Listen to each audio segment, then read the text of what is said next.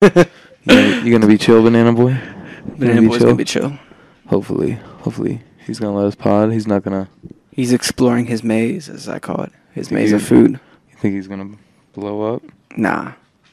He was just wondering why we were sitting down. You don't think he's gonna? He was like, "Why? What are we staring at?" He's like, "We're not watching TV." You don't think he's gonna go boom? Nah, he's about to go boom asleep. I don't know what that means. He's about to pass out. We just took him on it was a 2.5 mile walk. Were you getting my bomb puns? What? I don't know. I was trying to do bomb puns. I don't. For like Mario. It's not. We can't even hide it today. We can't even hide it. I don't think we can. Today is a special. I feel like today's a special movie club in a sense of. It is. It's the biggest movie event of the decade. Yeah, of the last decade, maybe. This is the biggest. Well, this decade. What happened last? I mean, Endgame was bigger than this. That might be debatable. If we add them both together. I'll call it now. The box office for Endgame was bigger than what both of these will be combined. Well, we'll see. I'm calling it now. Yeah, you're probably right. But this decade for sure. That's money. All right, look, my theater for Barbie the other night was liver than Endgame was. And I thought Endgame was the craziest theater I would ever experience in my life. Yeah. But Barbie was way... I think... And I'm not trying to take this away from Endgame... Or from Barbie and Barbenheimer. But, like, Endgame represented, like, the end in a lot of ways of what Marvel had built up to that point. And that moment sort of defined the 2010s, I think, in terms of cinema, sure. Like popular cinema. But like this, all right, there hasn't been like a moment like this in forever where the movies are huge and neither of the movies are franchises. Yeah, true. I mean Barbie's debatable. Barbie, but like it's not a movie franchise. True. Like there isn't like you didn't have to go see like 6 movies to go see Barbie. True. Like you just had to like be alive during the 21st century to know what a Barbie is. You know what I mean? Yeah. And like that's awesome. And like the fact that like I guess we're just getting into it right now, but like the fact that like they're both interesting, creative, and like passionately made projects that are both being so passionately received. Yeah. Is just awesome to witness. Yeah. But I guess let me rephrase too. I'll be real. This is the biggest head-to-head event in the last since 2008, I believe. I was about to say. You know what I'm talking about, right? Yeah. The Dark Mia. Dark Mia. Yeah. Mama Night. Both of them are really good. Mama Night. Is Mama Mia good? I like Mama Mia. I've never seen it. But... You like ABBA music? What? ABBA music? Oh, it's about ABBA? It uses all of ABBA's songs. Mamma Mia, here we go again. Mama. No, I don't know ABBA very much. ABBA's sick. I love ABBA. And I love Mamma Mia. And I love The Dark Knight. Yeah. And I'll say it here right now. I really enjoyed Barbenheimer.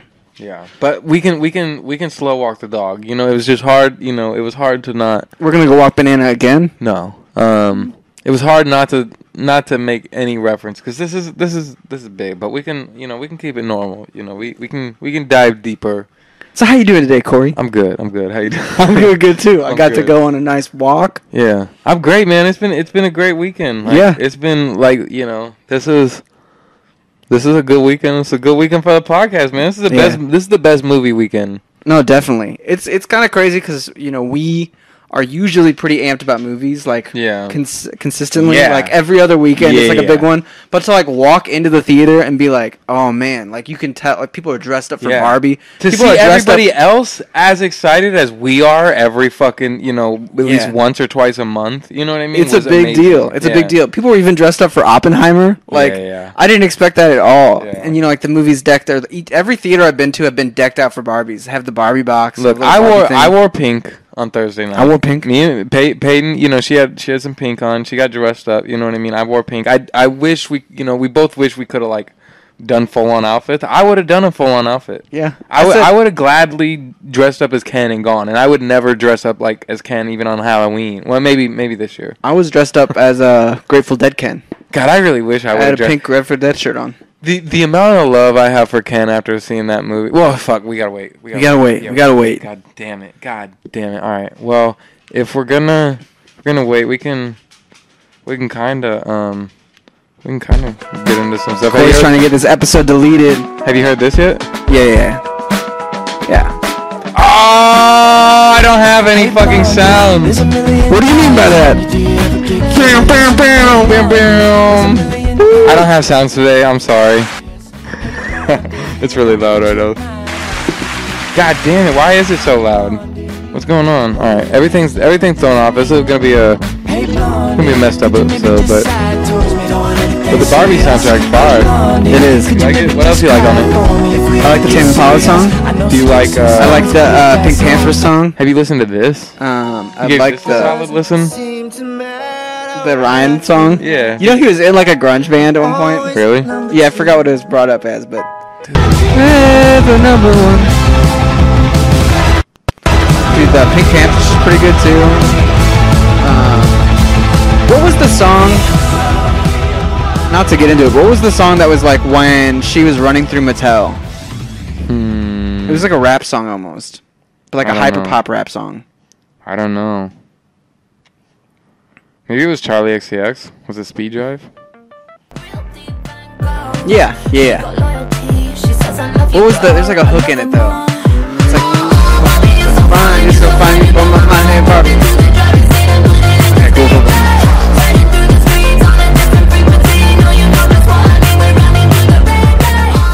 Yeah, that is. I don't remember that one. I just remember that was like the only Barbie-ish hook song in there. What's your standout track of Dominic Fike's album? I thought you were about to say Oppenheimer soundtrack. Was it Atomic Bomb or was it? I mean, like they did have a good piano score. I mean, the sound design of that movie is. But honestly, for me, it was Bomb Drop number 2. We can't even have a small conversation without getting into Oppenheimer. I know. We're probably just gonna have to dive right in eventually. But yeah. As far as the Dominic Fike album, I really like the intro and I really like 4x4. Yeah. But I need to listen to it again because I'll do this thing where I'll play through the album while I'm like cleaning or something, and only occasionally I'm by my phone enough to check which song it actually is. When I listen to this, and it was nice because I feel like when I listen to albums now, like I try to listen to them and don't look at the song names, and then whenever there's a song that I need to know the name, that's when I look. You know, and this one I had a good 4 or 5 of those until I got to a certain point where like my first listen I was just like, banana. Relax, buddy. Did you mess up the whole video? He hit it a little bit, yeah. Did you mess up the whole video? It's okay. It's like an action shot. Dude. It's like we just got hit with a test bomb. Whoa. Yeah, maybe I'll edit that. Yeah. Some way.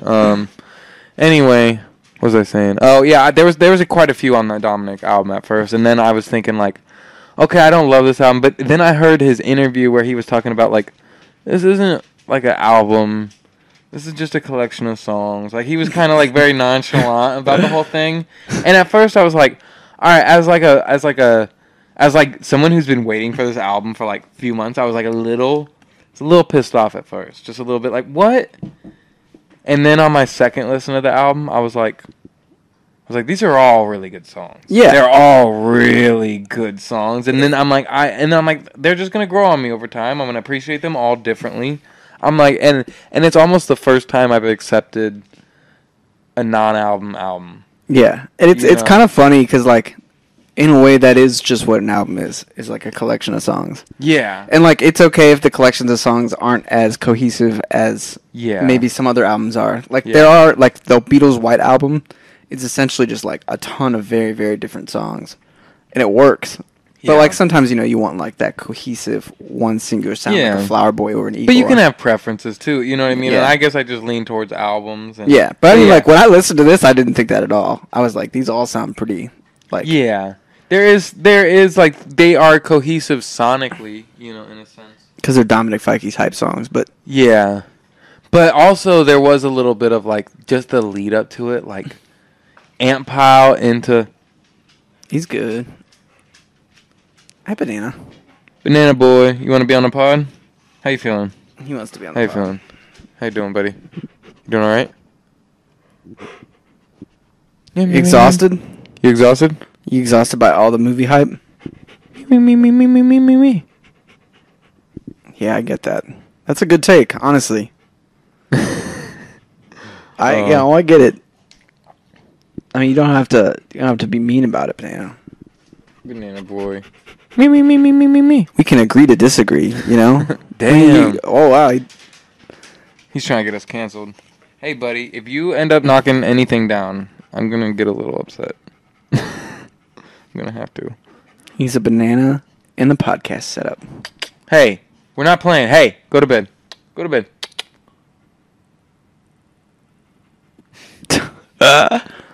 We have a guest today. It's a lovely pup named Banana. He's gonna good. lay down? You gonna be a good boy, lay down? Come on. Come on, be a good boy, lay down. Alright. Hey, buddy. Hey, go lay down. Hey. No, knock it up. He wants to look at the window or something. Little shit. Dude, you can't look at the window, we're podding. Hey, buddy. Go lay down. Go lay down.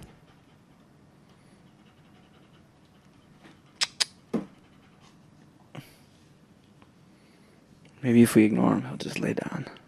Yeah, hopefully. If not, then if he's gonna keep bothering me, then something's up. He might want. I do have just a bunch of dry food in there, and he's, usually a wet and dry food eater, but I'm trying to get him back on just dry food. I think your neighbor's coming in and out too. Yeah, that gets him riled up. Where were we? I don't remember where we were. Do you remember where we were? Dominic Fike albums. Yeah. Dude, this is maybe a bold statement, but this year's music, it's been a little bit of a mid-year. Like, we haven't had that many iconic album drops yet.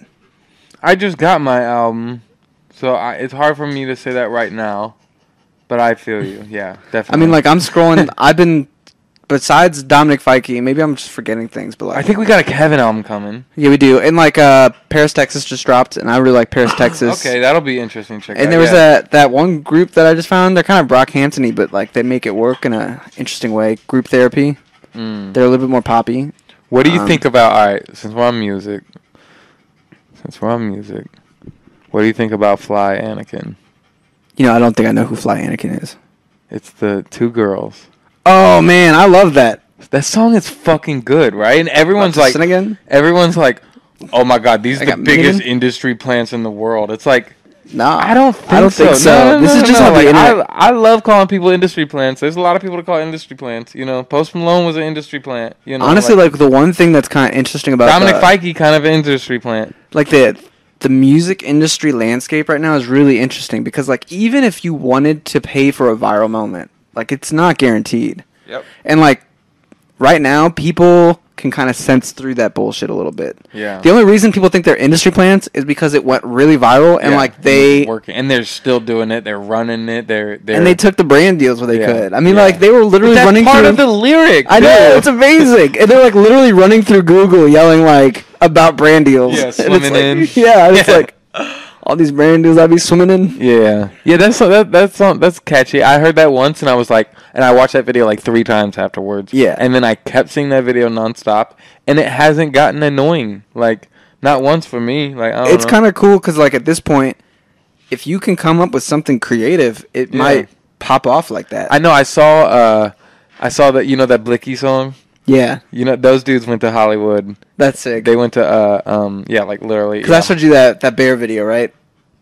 Where it's like, Ao's dancing to it, and, the other two guys are like in the background, and they're just like, what? That was that song? Yeah. Yeah, okay, so those dudes are doing running videos in Hollywood right now. That's sick. And it was, and I'm like, and the only reason I saw that is because someone tweeted it and said, "Oh God, please don't let this become a trend." And then I watched the video and it was them like running through town singing that Blicky song, and I was like, this is kind of cool. I was like, I love that editing of like it's straight focused on the people, but everything else is like wobbly. Yeah. But then if that person's head moves, it like moves with them. There's the one thing I gotta know is who's filming these, because that person deserves an award. You know what I'm saying? Oh, it's a trick. It's just a trick. It's the same way they do those dance videos where it just focuses on people and the camera moves. It's a zoomed in.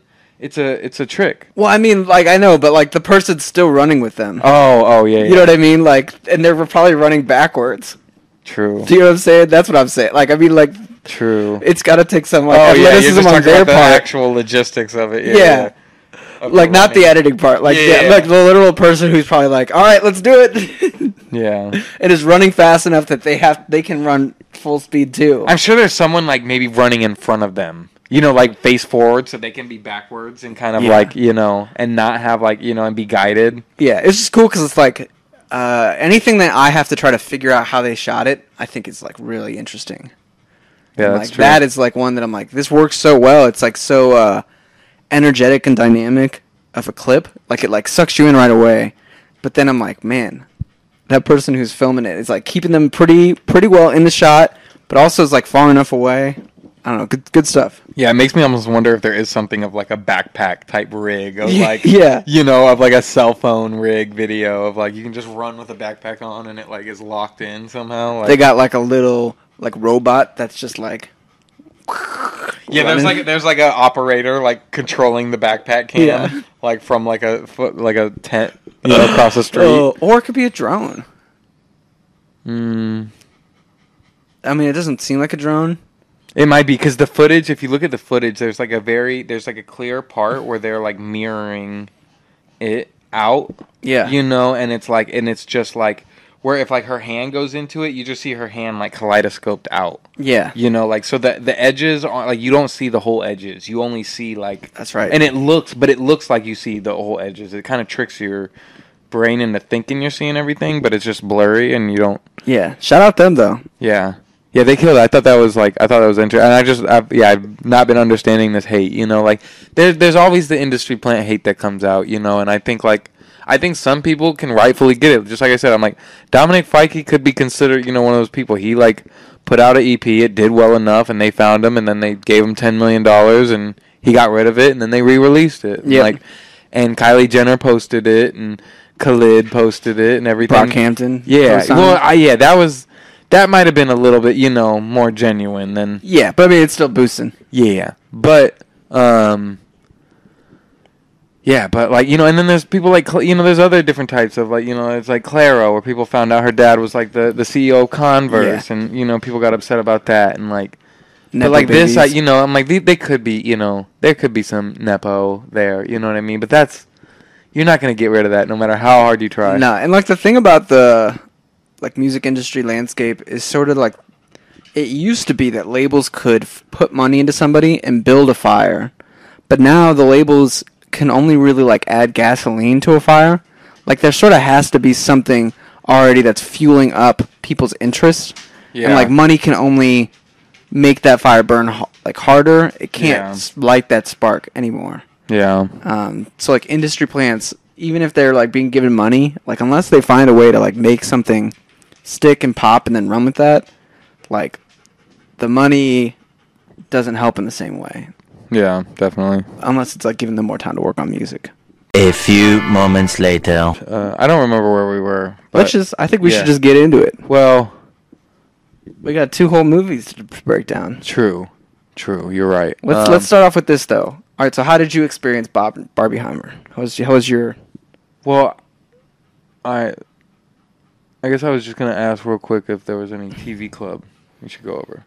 I think like there's an after party. You don't care? Yeah. Okay.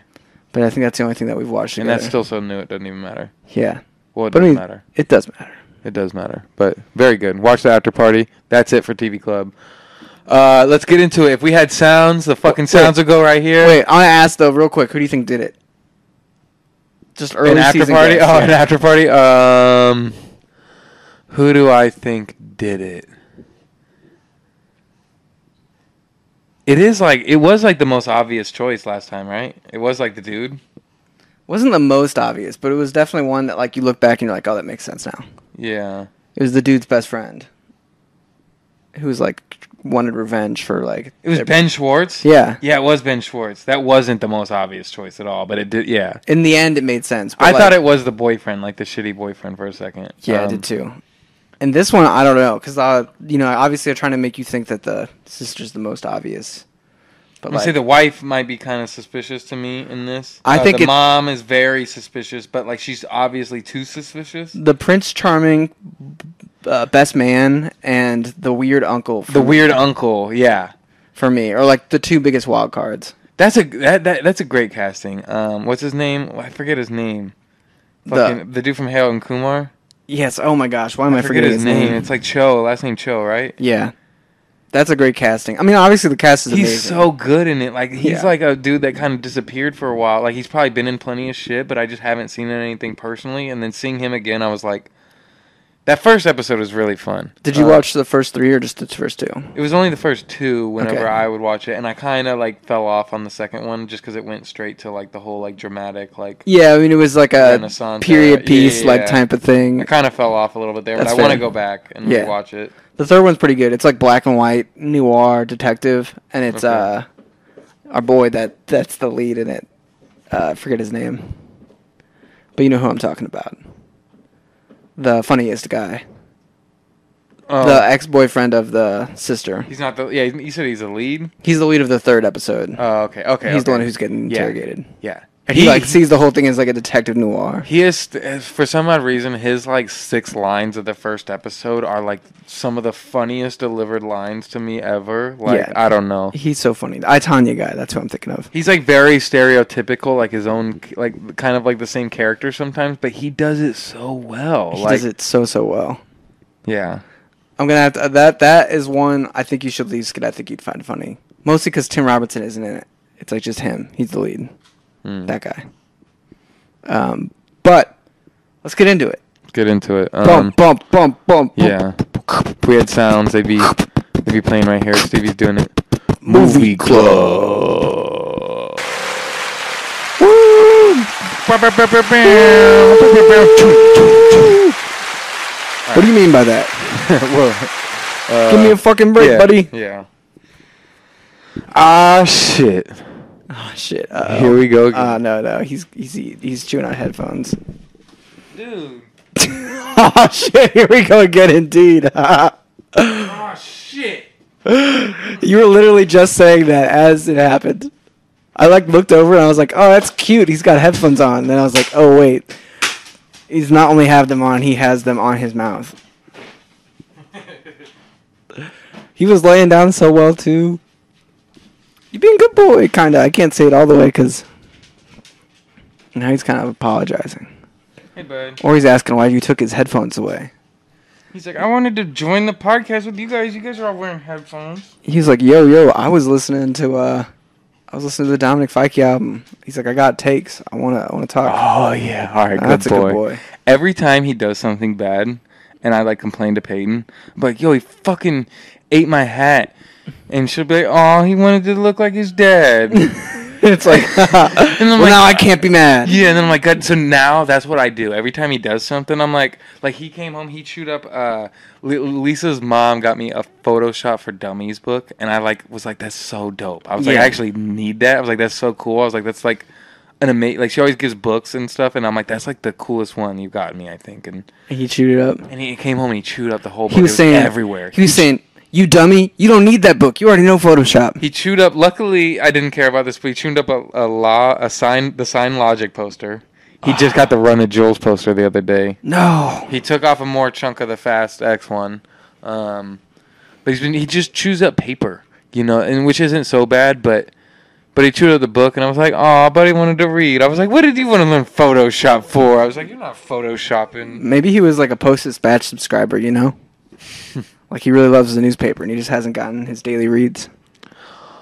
Oh, that's so classic. He doesn't have a newspaper to eat or any homework, so he has to find other paper. That's true. Oh. I'll be down.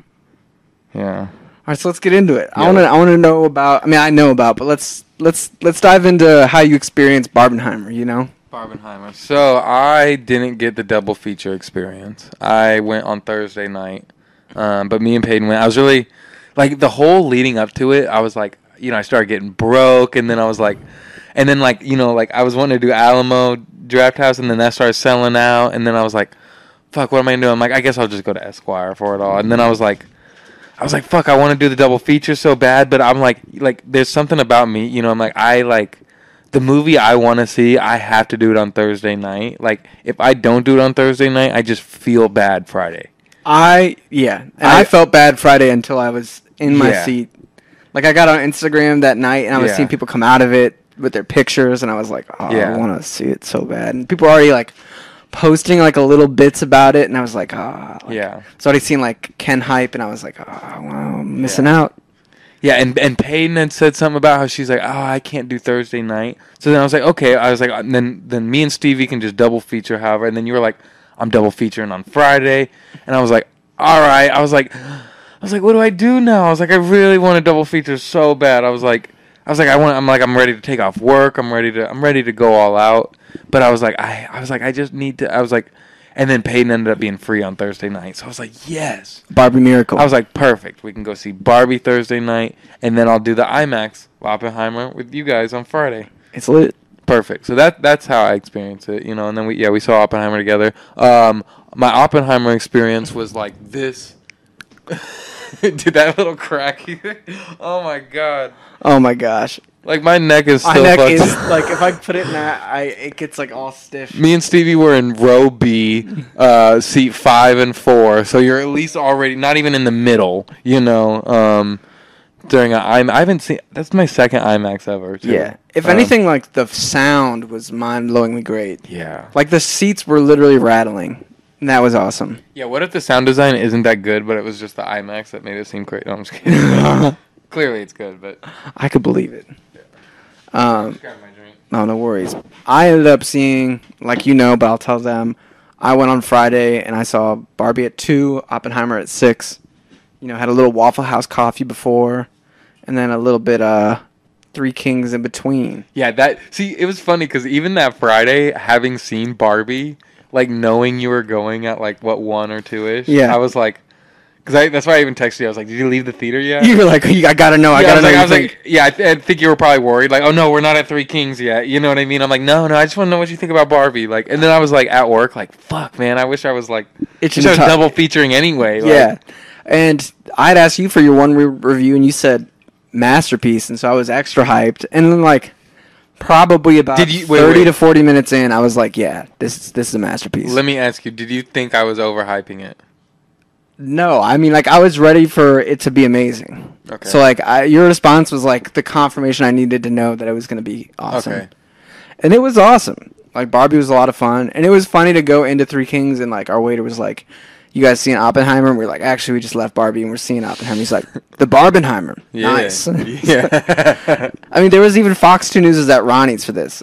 It was a big crazy. Deal. The theaters were alive. The theaters were popping. The theaters were pink as hell. Yes. Yeah, there was a few trench coats still. A few trench coats, which was tight. Some people really were pulling it off. Yeah. Did you have one that you might have been looking forward to more? I know this is kind of they're so different, so it's the whole Barbie versus Oppenheimer thing isn't actually real. Yeah. But I'm gonna play into it just a little bit. I feel like I might be one of the few people that was really 50-50. Yeah. I have a real big love of Greta. Yeah. For a minute now, especially just revisiting Frances Ha, her performance in that's amazing.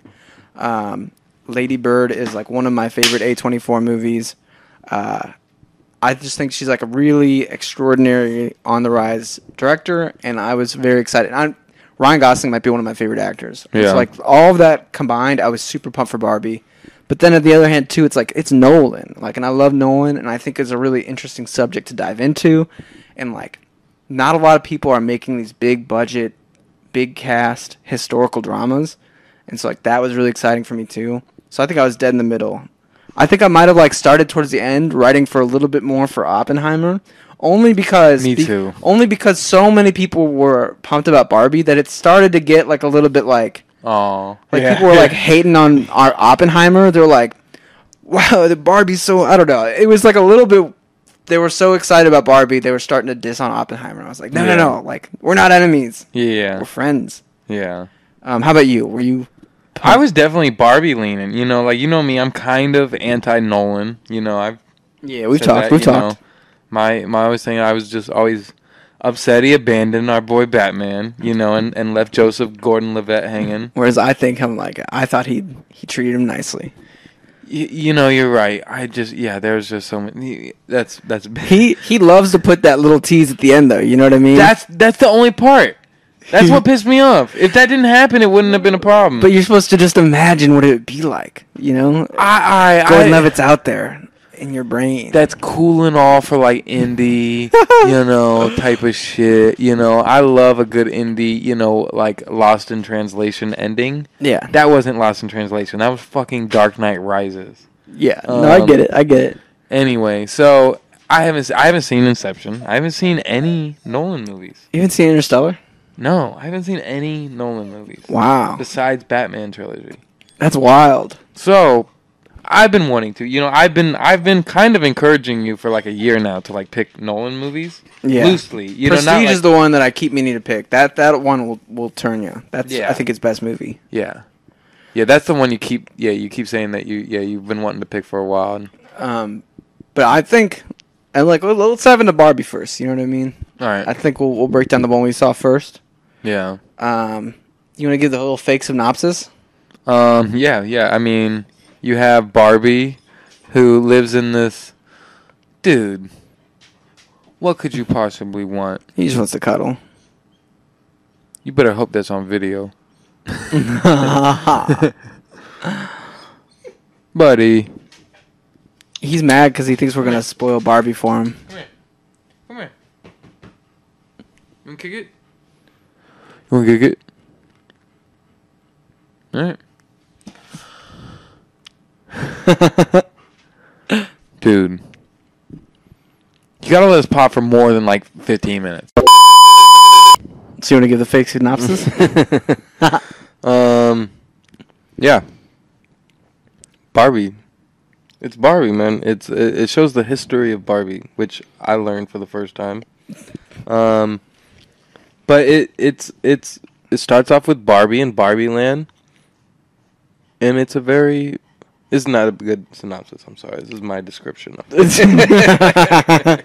And it's a very meta Barbie world of like, you know, it's Barbie dolls getting played with in Barbie Land, and she kind of finds a way out of it though. Yeah. And ends up in the real world, and Ken follows her, and then Ken discovers patriarchy, which is the greatest plot of the movie. I did not expect that. A misunderstanding and understanding of patriarchy.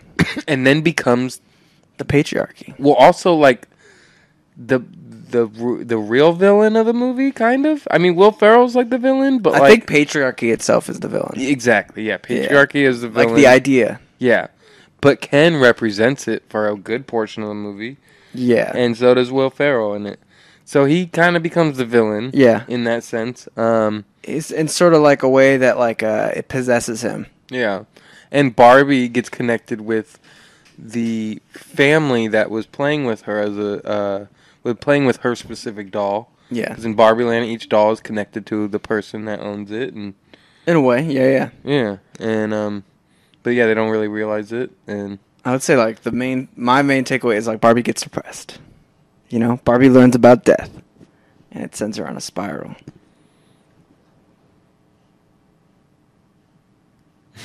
I like that. it's all because that girl drew cellulite Barbie, Yeah. and like depression Barbie. It's what's it called? Irrepressible thoughts of death, Barbie. Yeah, it's all because she drew those. Yeah. She wouldn't have even like the plot wouldn't even move forward if those drawings never happened. Exactly. But yeah, it sounds like a crazy plot, but it's honestly the movie itself is really hard to describe in plot and story because in a lot of ways there isn't exactly a villain because even when Ken is in Ryan Gosling's Ken. Because the one thing I think that's really funny is like even on the cast listing or like when they're like referencing like Issa Rae, it's just Barbie, and like you know what I mean. Like all of the people are either Barbie or Ken's. Like they're I didn't not even like notice that, but labeled that's as hilarious. like President Barbie. It's just Barbie, which I think is hilarious. But like even when Ryan Gosling Ken is in his like patriarchy arc, nothing that they're doing is like too cruel or evil or like in reference. I'll make the connection to like Lego Movie, where there's like a clear like evilness happening that's like destroying the thing. Yeah. Like he's just like just goofing around. I mean, he kicked Barbie out of her Malibu house. That is true. That's pretty evil, if you ask me. That is true. That is true. They made all the Barbies lose their jobs. Where did Ken stay? You know what I mean? Ken was homeless. I mean, is that relevant? I don't know. I'm just kidding.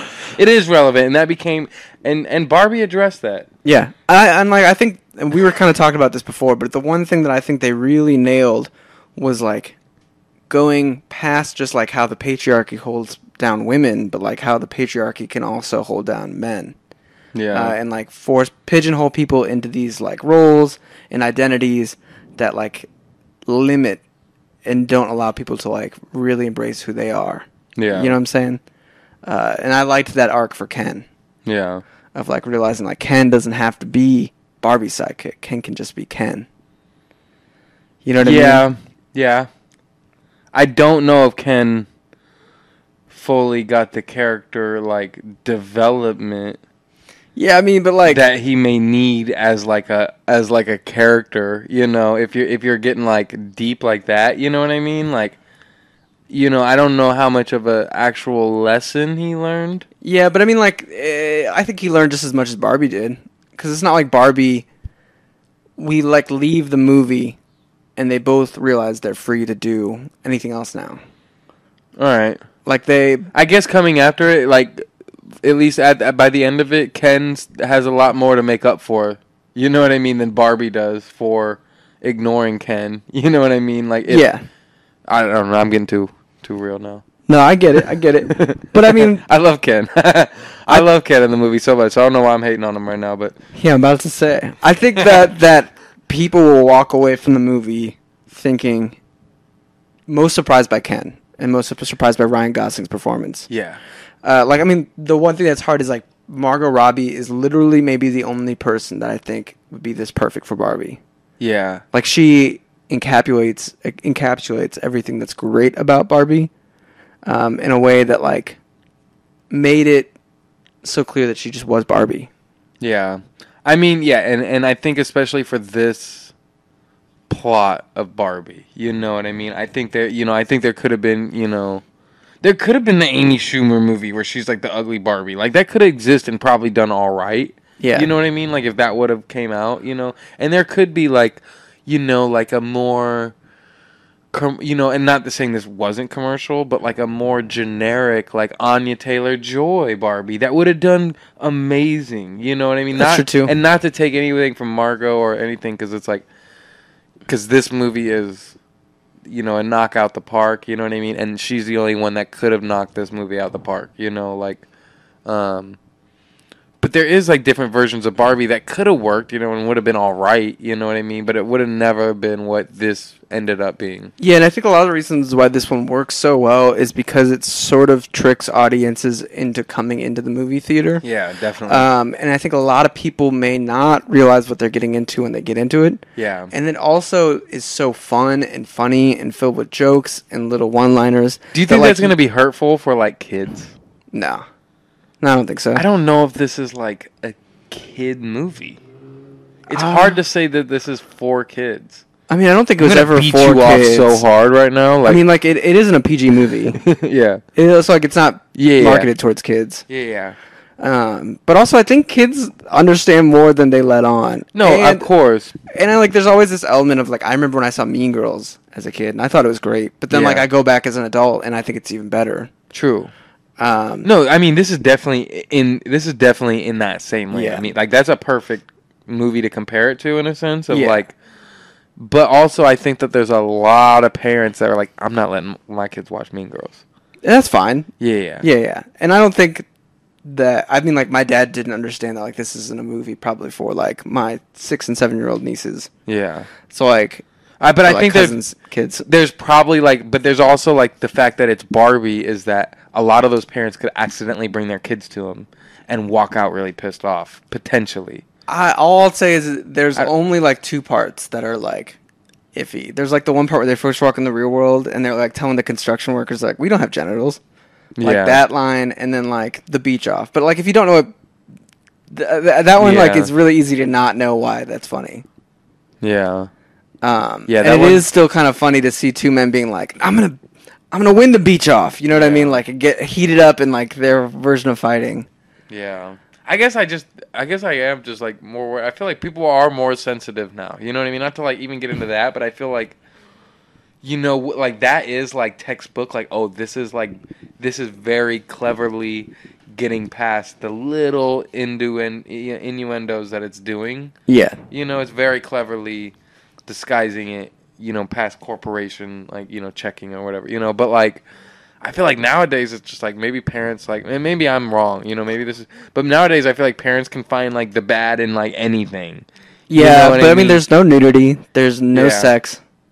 Like, but it is you know, I won't say it's like sexual, but there is a little bit of like, you know, like sexiness, but and like, you know, I don't know, like Ken's whole position is just kind of like I'm just trying to like, you know, it is not like I'm not trying to like win you over, you know, it's like it is kind of like a little fuckboy energy. You know? But it's so goofy. Yeah, it is so goofy. It's not like he's so like, good. Like I'm like banging chicks and like. But it kind of, I don't know. It's like, give me a brewski beer and like, I like my horses. And it's like silly. You know what I mean? Like it's not like a mean energy. And I think that's what I really liked about the movie is that like it never really like got dark or like super serious. And like most of the things that are funny are like very childish humor. It's like Ryan Gosling going off screen and being like, sublime! I guess I don't know why I thought it was like way more mature than I was even expecting. Yeah. Like I knew it was going to get deep and mature. I really felt like this was marketed towards Gen Z, millennials, and Gen X. Yeah. I guess I just mean even in like the humor and stuff like that. Like not... I guess maybe there's part of me that like thinks it was edgier than I was expecting. Like, and it definitely was edgy. Yeah, like, and that's what I mean. Like, maybe not like full on like legitimate stuff like that. Most parents like, you know, point out, but the edginess of it, I think, might make this a little bit like more shocking than most people were. Like, I just genuinely felt like, oh, this is a little edgier than I was expecting they were going to do with Barbie. And I don't know, I guess edgy isn't necessarily a bad thing, but... I just think is like, in terms of Barbie as a brand, like I think even the market case for Barbie as a brand is more our age people than younger people. And I feel like this movie was trying to like reclaim what Barbie could mean. Yeah, definitely. And trying to like redirect some of the critiques that it had had in the past. Because like we sort of were like the last generation of... Barbie heads. Yeah, above all, too, this does give Barbie, like, as a company, the perfect opportunity to come out now and, like, you know, it's like the beauty of Barbie is that it, like, it's been, like, you know, the goal of it is to, like, show women doing everything, you know what I mean? And to, like, just make women not feel like they, you know, not have to be just mothers and stuff because there was only, you know, like, originally just baby dolls and stuff like that. But, like, I think now they have the perfect opportunity to, like, you know, even, like, bypass, like, you know, maybe, like, people just being like, oh, they're just trying to be, like, woke, you know, because it's so hard, for, like, as much as, like, you know, we want companies to do stuff, it's also hard for companies to do stuff, like, genuinely and, like, be inclusive. But Barbie also has a perfect opportunity now just to do, like, literally everything. Yeah. Like. Well, and I think one of the things that they were trying to, like, critique on was... like I don't know the waves of feminism really well, but like this idea that like from the 80s that like women can do everything and like it's all going to change so rapidly. And they were like sort of like critiquing that concept where it's like, yeah, we say women can do everything, but like then we don't let them do anything. Yeah. And I thought they did a really good job of like presenting that like idealistic world and then like the crashing reality that like we really haven't changed all that much. Yeah. And I thought that was really well done. But I definitely know what you mean, that it isn't like the Lego movie. You know what I mean? Like, it isn't designed, I don't think, for, like, kids. Yeah. If that makes sense. But also, it's like, maybe Barbie isn't really for... I mean, Barbie is for kids. This is rated PG-13? Yeah. Okay. Yeah. But I don't think it was like scandalous. You know what I mean? Yeah. No, it wasn't scandalous. And I don't think there's wrong with any like. I don't think the clothing was even that like revealing. No. But it is subversive. Like you go in thinking it's gonna be about like Barbie, but then it's about like Barbie wrestling with death and existentialism. And then, like, it ends with Barbie, like... Which is, like, the funniest part of the trailer, too. Of just, like, you know, her being like, you guys ever think about death? Yeah. Like, it hits so well in the trailer. It hits well in the movie. And it's like, yeah, you would never expect that that'd be, like... That's, like, the plot starter. You know what I mean? That literally starts the plot of the movie. Yes. It's like that mixed with Ken, like, not knowing his place either. Yeah. Because in a lot of ways... It's like the opposite of what usual movies are, or like usual complaints on with movies, where it's like the woman is the accessory, and like the woman gets no lines. You know, like the Bechdel test? Yeah. It's like Ken almost represents that in the opposite way, where like Ken is the accessory, and Ken's only purpose is to be Barbie's friend and like hang out with Barbie. Ken is not like his own thing. Ken is the only oppressed white man. And I think that like they play into that joke. You know what I mean? Yeah. Where like. He kind of has some like the Kens have like some incel-y vibes. Yeah. That's part of the edginess to me too, and that's part of like what it is. Of just and that's I guess what I was trying to get at too is that like they were very like, like I mean they didn't hold punches. You know, like when Barbie's first in there and she's like, I'm getting an undertone of violence, and Ken's like, I don't get that at all. Yeah, like there's just little things like that, and he's like a puppy dog about it. Yeah. About his, like, about, I don't know, but... He's so, like, goofy about it. He's, like, walking into the doctor's office. He's like, I need to speak to a doctor. Yeah. You're speaking to one. No, exactly. not. Just his blatant sexism is, like, funny in its own self, but it's, like, that's, like, the... He almost, like, represents, like, weaponized incompetence. Yeah. You know what I mean? Yeah. Like, what are you talking about? But then it leads to, like, one of the best lines of the whole movie where it's like, as soon as I found out the patriarchy wasn't about horses, I was not as interested. Which is, like, it's funny to, like, put somebody into, like, the real world and, like, for 30 minutes to an hour and be like, oh, okay. Yeah. Horses and men. Yeah, and aside from the story, everything that happens, like, even just thinking about that moment of, like, Ken, like, realizing about, like, patriarchy and just, like, it was like a fun, like almost like, this movie does what most indie movies are like starting to, like what A24 is starting to do really well as far as like it blends so many genres of film styles and the like pacing of it and like just like that moment of Ken alone like learning about patriarchy felt like a mini moment of like an invention movie. Yeah. Of like the little montage of all like the masculinity stuff. You know what I mean? The opening felt like a Marvel movie. You know what I mean? The Barbie land and the ending in the weird Barbie's house like felt like 90s movies where it was big sets and like the movie ends at an even bigger set and like it was sort of like Everything Everywhere in a way where it's like it's fun first. Like like the thing is that it draws you in with this funness and this comedic aspect, and then just then when you're like relaxed and having a good time, it like sucker punch you. Yeah, with that bus moment. Like and like where she's sitting there and she tells that like it's her first person that she's seen that's aged because she just hangs out and she's like, "You're beautiful." And like, it's this touching moment. But even at the end, where like it's all coming together and that Billy song hits and like you're like, "Wow, I just had a tremendous fun time," and like you're almost more receptive to a message because you're having a good time and like it sinks in. It isn't like forced. Wow. It's like a little pill that's hidden in that treat, That's a very good observation right there because bringing it back to Endgame just momentarily, that's what makes Endgame's ending so good, that Iron Man speech. Yes. Of just like after everything you've witnessed, after it all comes together in real life, and in that theater, that's kind of what Barbie was too. Of that, like I'm looking, as like a guy going to see Barbie, I'm looking around and like noticing like, it's like 90% women in here, and like there was a lot of like mom and daughters, like we were sitting next to a mom and a daughter, and like, and then it turns out I'm like, oh wow, this is like an amazing mom and daughter moment. I'm like, I don't even understand like fully like what this moment is, but it was so cool to like kind of like see Witness it and like and it still hits. Like I'm like I don't know like a mother-daughter relationship, but like it all kind of like accumulates at the end, and you kind of like feel like you do a little bit. You kind of feel like you learn a little bit about Yeah, like what it's like. Because I mean, the one plot line that they sort of like don't advertise is the America we didn't even talk about it yet. The America Ferrera and her daughter's Yeah. whole plot line, which was mainly the main heart of the movie. You know? Yeah. And I heard a little bit about it from my YouTube reviewer going into it. And you kind of think, wow, how are they going to pull that off, too? And it works really well because, like, the young daughter almost represents, like, the new era of women.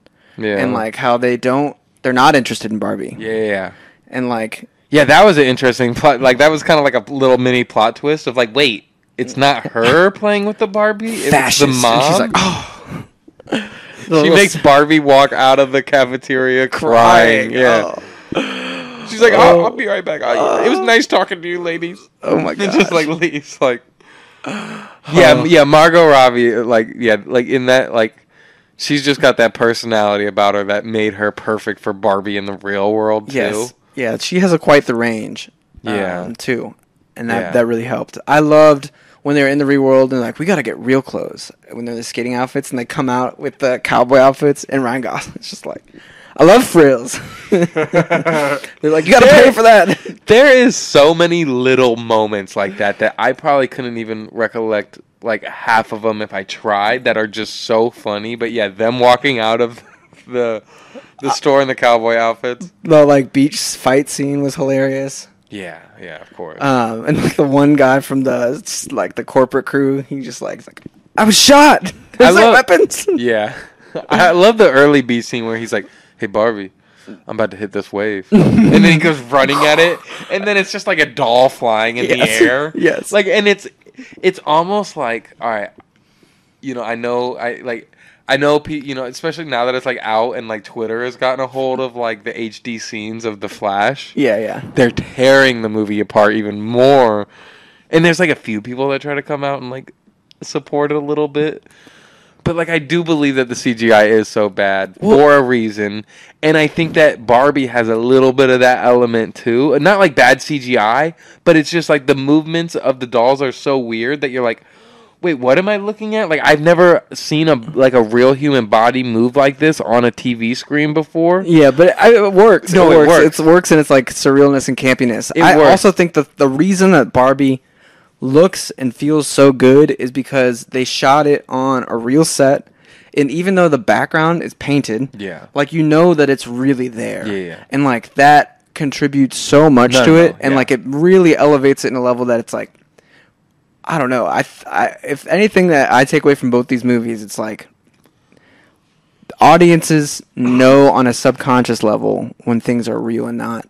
Even when they're not supposed to be real. Yeah. Like those sets were just so well done.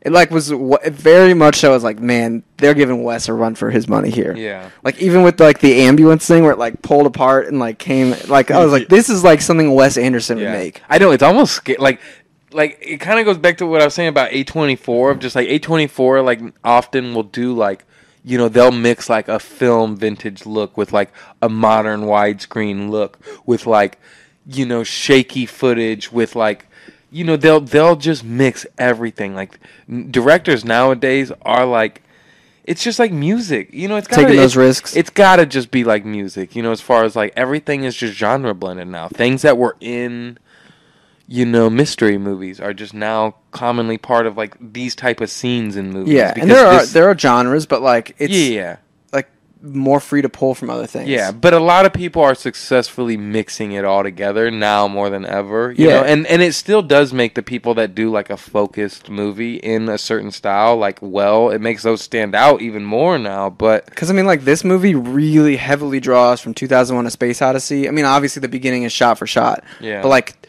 wait, that's the beginning is it's the shot for shot, which is awesome. Really? Of 2001: A Space Odyssey. Like the kids, it's monkeys, and they're like freaking out about like the arrival of like Okay, basically that's humanity. huge right there. That's interpolation Yeah, right there but for then a even whole better, different audience. Even better, the ending montage almost reflects the ending of 2001: A Space Odyssey as he's like flying through space and like seeing life flash before his eyes. It's like very similar to like when the eye like fades away and like you're getting this montage of like mother and daughter moments and like little moments with Barbies and like so it like almost is like attempting to mirror the themes, and like 2001's themes are sort of along the lines of like mother and child versus man and machine, and it's like mother and child versus like daughter and doll or something like that, or like what it means to be a person. You know what I mean? I don't know. It's like what you were saying though. It's like it's taking these like art house film things and putting it into like a blockbuster. Yeah. And like also it is not being afraid of being a blockbuster. Like it very much so is. That's an leaning important into part like of it too. being Yeah, mainstream, and that's a huge part of this too. Is that it does the blockbuster so well while just putting in just enough of the other elements. yeah, Like even like all right, even when that first scene hits on the bus stop, where I'm like damn near like ready to like cry right there, like it hit me emotionally, just like and it's like it's so quick. It's Yeah. so quick. She just steps off into the real world and realizes like how fucked up it is. And it takes her, a couple minutes to realize it, little montage or whatever, and then she's sitting down there and she's like damn near broken from the real world already, and it's been like 3 minutes of film time and yeah. But also she's like in love with the real world. Yeah. There's like those little clips and she's like laughing when people are laughing, and like Yeah, she's seeing, like experiencing yeah. a range of emotions for Yeah, the first you're time. right. Yeah. Yeah. And like Yeah. the complexity that is like a like loving being sad and loving being happy, and Yeah. like just like appreciating the range of emotions. That's not just like today is another Barbie day, Yeah. It's like a dose of the real world. But that alone, like that hits and it hits so well, and then I'm sitting there thinking, wow, that came out of nowhere. I'm like, is that weird? You know what I mean? I'm like, does this fit with this movie? I was like questioning. I'm like, is this gonna like, is the rest of the movie gonna like? It just came out of nowhere to me, to where I'm like, I don't know. I don't know. Does that seem crazy to you? Like that thought might pop up. Is that like? I think it was the moment that I realized that this movie is in good hands. Yeah. I mean, I had that same feeling as well, but there was part of me that was just like. And it was really powerful to have someone who's been criticized for so long about like representing everything that's like wrong with womanhood, quote unquote. Barbie, that is. Like the idea that like you have to be perfect, thin, beautiful, blah blah blah blah blah. And it was like the first moment that it was like Barbie isn't just that. Like Barbie's understanding and empathetic and loving. Yeah. And like appreciative of womanhood in general and people. Yeah. But yeah, it was definitely a throw off moment. Yeah. It was like a great, like, I don't know, like, this is Barbie in the real world, Yeah. All right, I think I'm ready. If there's anything else you think we should talk about, but I want to ask you a rating on Barbie. All I'll just say is I feel like it's been pretty cool to see everybody be excited about this. Yeah. Like, I think I'm gonna wait to ask your rating. I'm sorry. You can wait. I mean, I could say it too. I think we should say them both at the end. Okay, that's fine. But I really appreciate that it doesn't feel. I mean, like, this is a movie made for women, obviously, but like not just for women. Yeah. It's like the same. We were talking about this before. It's like, like people might say like Marvel movies are for dudes, but like they're not. They're for everybody. It might be like guys that lean into it more, but like it's been really cool to see both, like just everybody embrace it. There's not been a lot. I was expecting maybe more dudes to be like, I'm not seeing a Barbie movie, but a lot of people are just pumped to see it. Yeah, there's part of me that's like that wants to hesitate to say that this is for everybody, just because, and I could be totally wrong, but I think that like, I don't know, and not to sound like, do I have music still playing and I don't realize it? Yeah, it's been going on for a while. At least the volume's down. But no, part of me is hesitant to say that just because, like, I almost kind of just want women to have this move. You know, like I almost want them to have the one of like, fuck, you know, this is ours. You know what I mean? Yeah. I don't think that I want that, but I don't think that doesn't mean that men can't enjoy it. You know, because clearly men are, and like, and I was always going to, and like, you know what I mean? But you know, it's almost like, and that's almost kind of dumb too in a sense, because it's like Marvel's for everybody. You know what I mean? Men gravitate towards it. You know, plenty of girlfriends are dragged to Marvel movies. Like, there are boys that play with Barbies. Yeah, of course. And they're always had that, and that's a good point too, of just like, you know, that was always like a conversation of like, let boys play with Barbies. Yeah. You know what I mean? Like, don't let this be like a gender. Yeah, you know, you're right. So I kind of take that back, but but it's like definitely a celebration of women. Yeah, but I also just want women to have the right of like, no, fuck you guys, this is for us. Yeah. You know what I mean? Like, I think that they deserve to have that too. But without being gatekeepy, because then like if you're exactly, yeah. I mean, yeah, but they're not, you know, and they you know, they want to be, and no one is when it comes to Marvel, you know. But I'm sure there's dudes that are like, no, like ladies, like leave Spider-Man to us. You know what I mean? Like, I'm sure there's dudes that tweet that like on a daily, or like, you know, put it on Facebook or whatever. You know what I mean? Like, so it's like. Like, I encourage women to say, fuck y'all, this is ours. You know what I mean? But I also, like, encourage every dude to go see it because it's a phenomenal movie. And I honestly feel like there's a lot that guys could get out of this. Yeah. I agree. Like, I think there's, like, some kind of power in showing, like, how obscene it is for dudes to be like, go get me a brewski. Give me a brewski beer, baby. Yeah. And, like, but I don't know. Maybe guys won't get it because it is so funny. Like, the patriarchy of it is so funny that, like, it's almost bad. I hate saying that, but I think, so like, funny. Like, but there's something that's so messed up about, like, having all these women characters so, like, greatly defined, and then coming back and they're, like, all suddenly, like, being like, hey, like, what can I do for you? They're literally wearing, like, French maid outfits. Yes. Like, half of them.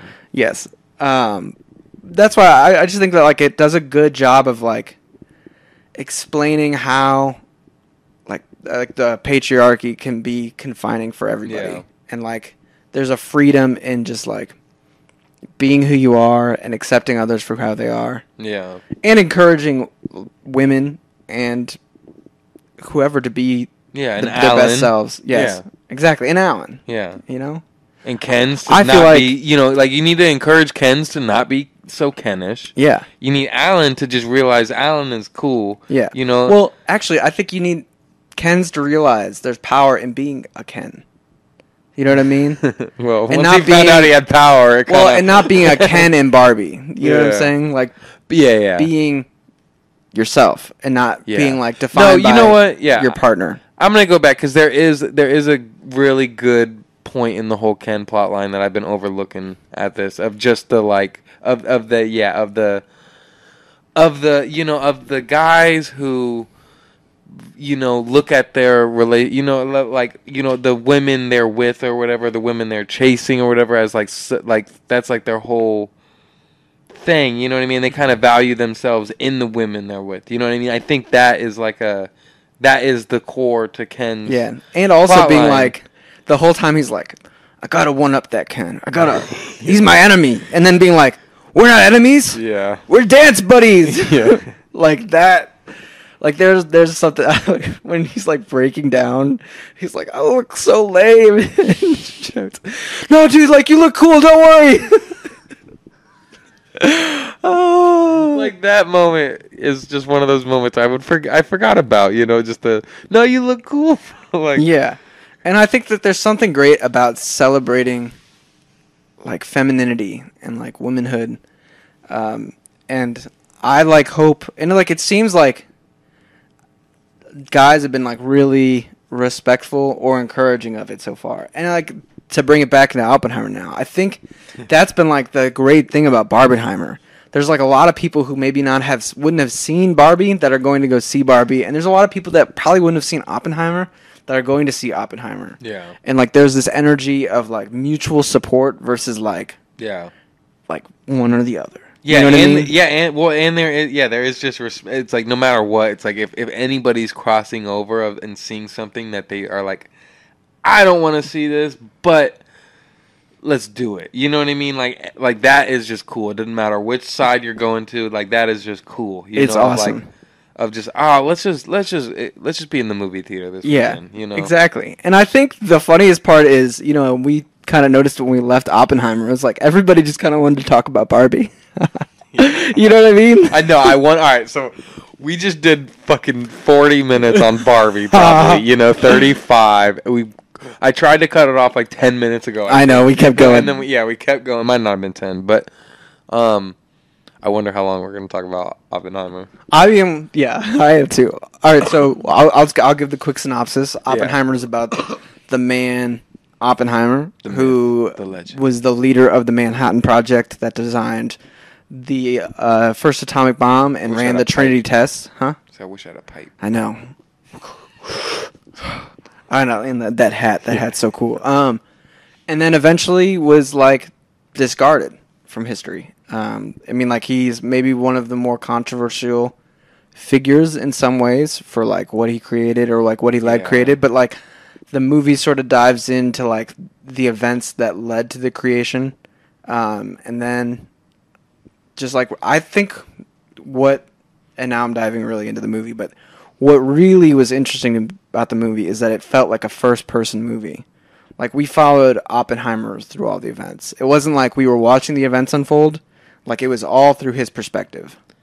Yeah, that's interesting. That might play with the intensity of the sound design and everything too. Of just like it was just showing how he felt through all those situations. And I think can like sort of like feel his stress building until like it's like the scene after the war ends or the bomb goes off. I don't want to get too technical too early, but it was just that it was so stand out. But the movie starts with stomping. You hear sorry, banana. Sorry, buddy. But you hear stomping, and then it's like he opens his eyes and it stops. Yep. And then like you even see like the atoms swirling around. Yeah, exactly. And it's so intense, and you're like, whoa, the fucking first 5 seconds are this, or the first 30 seconds are this, and then it's like whoa, and then the stomping comes later. Yeah. And it keeps coming at intense moments, and then it all leads into that moment where you realize where that stomping is really taking place at, which is technically in the future at that point, but like it's just the intensity of that feeling when that stomping was actually happening, that kind of like, I don't know, I think there's something very clever about that technically of like, and like it's not just like, I mean, I didn't even put that together until the stomping, until you just said that now, but like for me it had a lot of really great payoff in like setting up a few events that happened right off the bat and then recontextualizing them later on in the movie. Because like at the beginning when he's like talking to Albert Einstein, you're like, he just said something terrible to him or something like that, because he walks away so pissed and like so bleak looking. I see, and I didn't even think that, and I'm like the craziest person in the world, where it's like if anyone walked away from me looking like that, I'd be like what I would be Robert Downey Jr. I'd be like, what the fuck did you just tell them? Like, I kind of thought he just like, because before he like is going to talk to him, he's like, Albert Einstein's of a different world, like we're past his generation now. And I'm like, oh man, he was probably a dick to this dude. Like, who's a dick to Albert Einstein?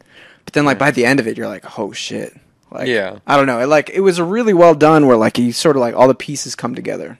Yeah. Just instantly when Killian was, or like when Oppenheimer was like, Albert's all right. I just believed him. He said Albert's all right, and I believed him. I'm like, all right. I'm like, Robert, just don't worry about it, you know? Yeah, which is like the craziest thing to say after being like, yo, I think we just started the chain reaction that's going to end the world. Yeah. Albert's good. He just realized that like we just started the apocalypse, maybe. Damn. But I think one of the things that really sucked me in was how immersive it felt and how polished it felt, and like it really kind of dove you into what it was like in 1940s. Yeah. And it was a way that I felt like it was a no punches, hold back view of America in a lot of ways. It was like, yo, like we were really fucking paranoid about commies. I got a crazy statement. Go for it. This is the Top Gun Maverick of history movies.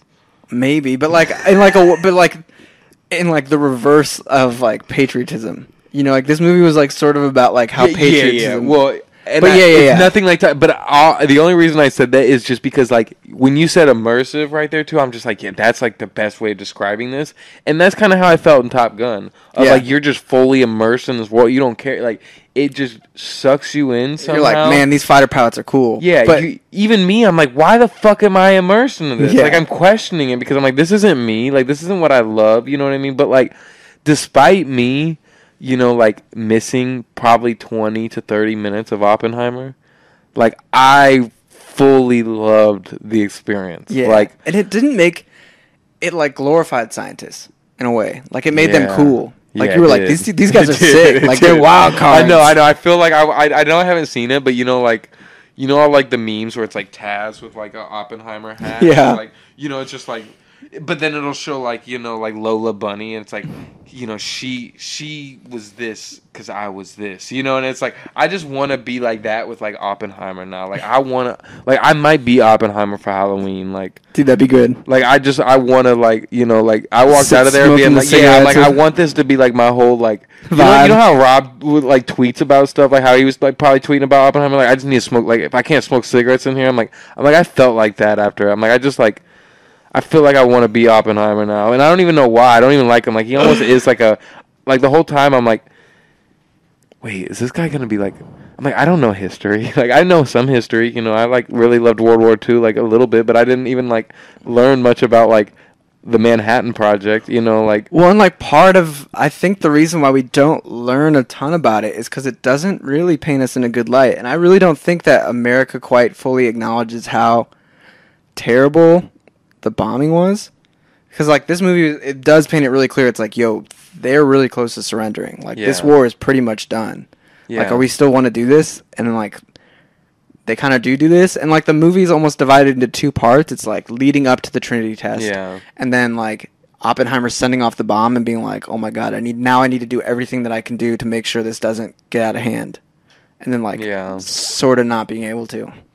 But I, you know, I don't know, and maybe this is just me being like, you know, like, dumb American, but like, it's pretty scary thinking about like that was a huge element to this, is just like actually feeling like, oh, like feeling like I was in like that era of like, oh, they're building one too.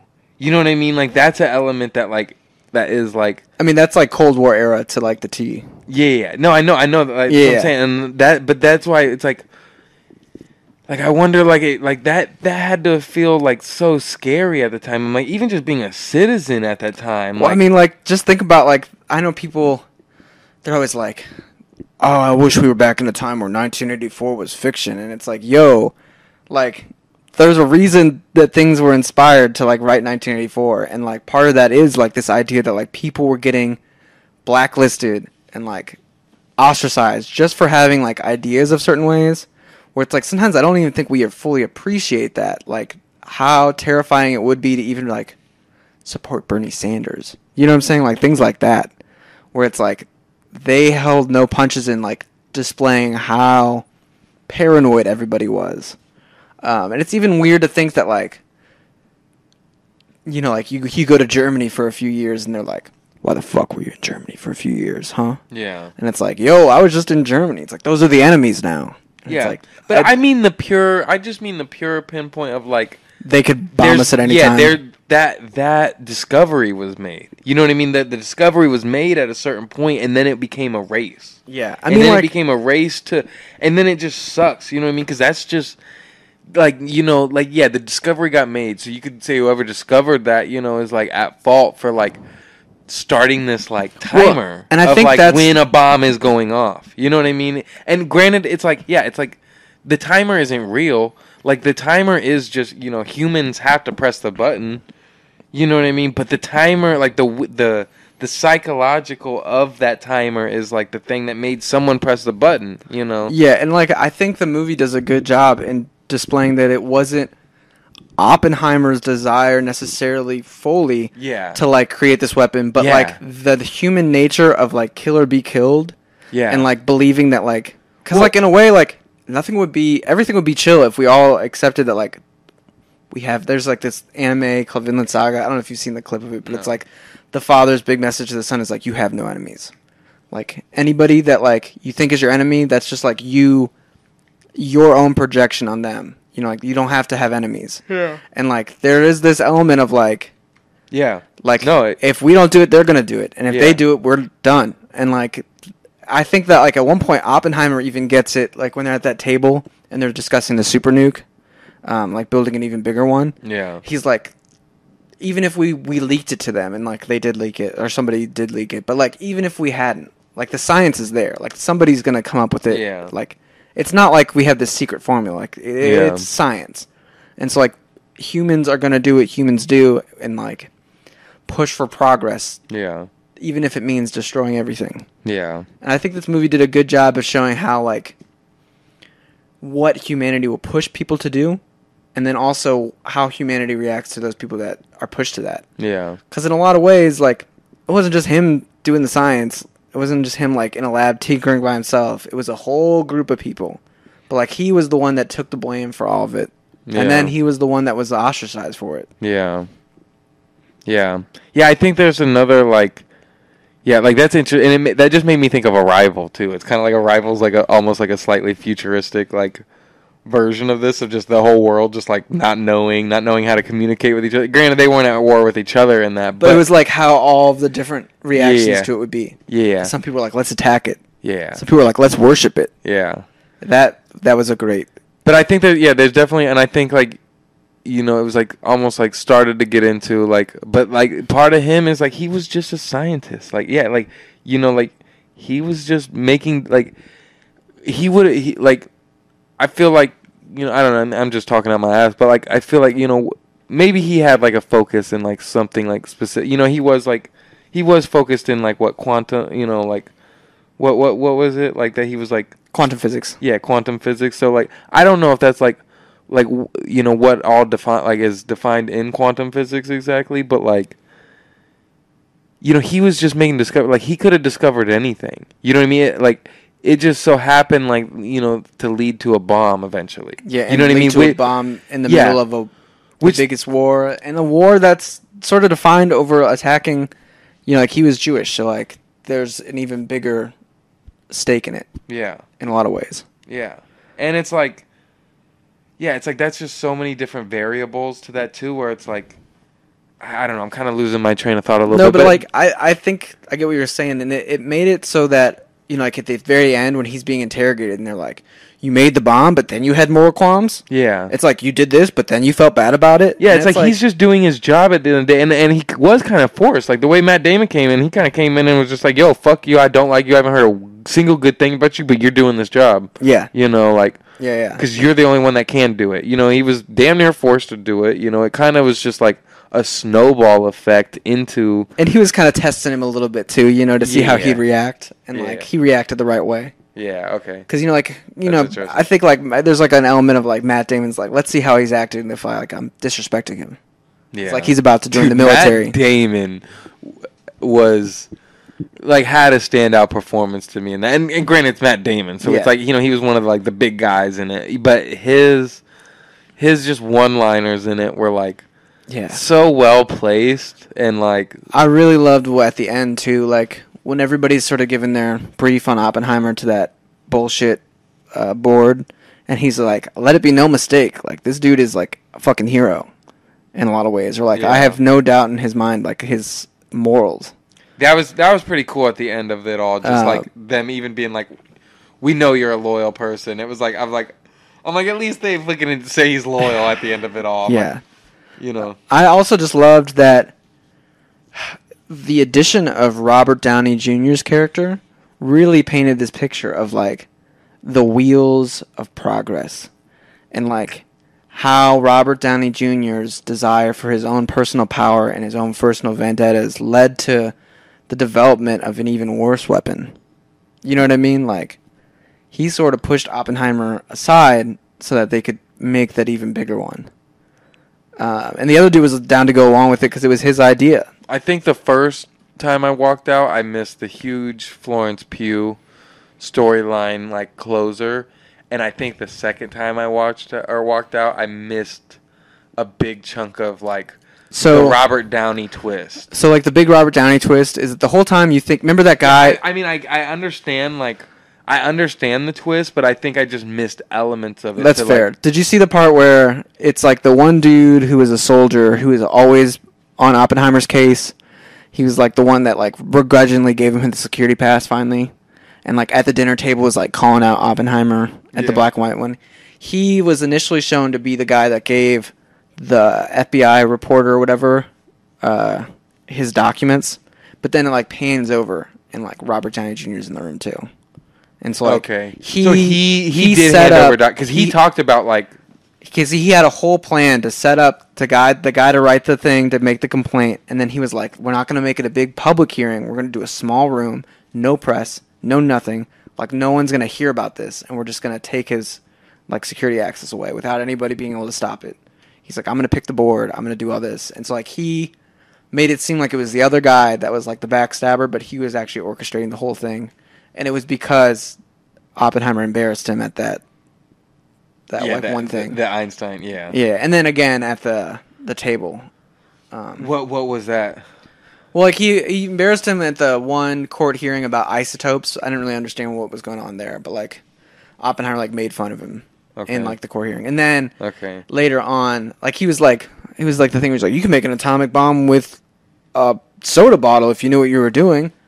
And that's like... See, and it's so well... Like, Robert Downey's casting for that is honestly... Well, because like, you think he's like... even better, yeah. You think he's like stoic and like great, and then all of a sudden you like realize that he's been like a doucher the whole time, and like he's going up for a cabinet position, and it's like, oh shit, he's just like another cog in this machine. And then you get the scientist that kicks his ass, and you're like, yes. And then the bit of Oppenheimer's like personality they show, it's like even like just throughout it all, it's like he's a quick guy, he's a smart guy, he can talk, you know what I mean, like he can fight back, he can be like I can't think of the right word, but he can be like he's a little morally ambiguous, like he's like he floats, but snarky too, and he like floats in gray areas, but he like defends it, but like like he does like cheat on his wife, and he like his wife and him started with an affair, and like he floats with communist ideas and like likes their like concepts but doesn't join.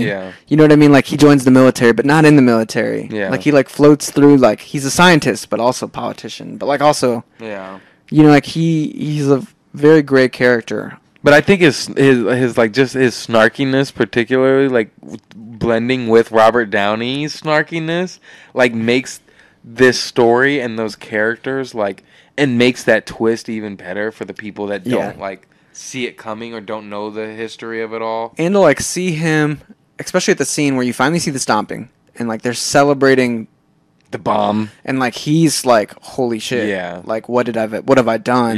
That's the accumulation of the whole sound design is to that moment in a sense, you know what I mean? Like not the whole sound design, but I was gonna say like the first, like there's music going nonstop. I feel like nonstop, and then all of a sudden the bomb goes off. The test, and like there's nothing. And that was honestly maybe the quietest I've ever heard a movie theater. Like it was just pure silence. I know. It's almost like it almost felt like you were in a car accident. Like it was scary. It felt like it's like, wait, how can a theater be this quiet? It felt like you're in like one of those like, it's like the moment where like you're like tripping, like you're falling. And like you like know you're falling and everything feels like it's in slow motion and like you're waiting for like the thing to happen. It literally felt like you were almost in like a fucking soundproof room and you're like, whoa. Like when you step into like a foamed out room for the first time and you're like, and you're like, is this? You like kind of forget that like there's 300 people. Did you look around? Did you look around? I kind of. I was like, what the fuck? Like, wait, like, because then the silence is like 20 seconds, and then all of a sudden it doesn't even hit where you think it's gonna hit, and it's like, boom. You just hear. I don't know if you know. I shook. When the thing eventually went off, it caught me off guard. Like no other sound has ever caught me off guard, and I knew it was coming. I knew it was gonna happen, but you don't know when. And then you think maybe it's not coming. Maybe the whole point of this scene is because this movie. You're going through your head what could be going on. I'm thinking like, this movie has been so goddamn loud. So this silence hits just like this does. And by the time I finish that thought, I'm like, and it's going off already. And boom. God damn.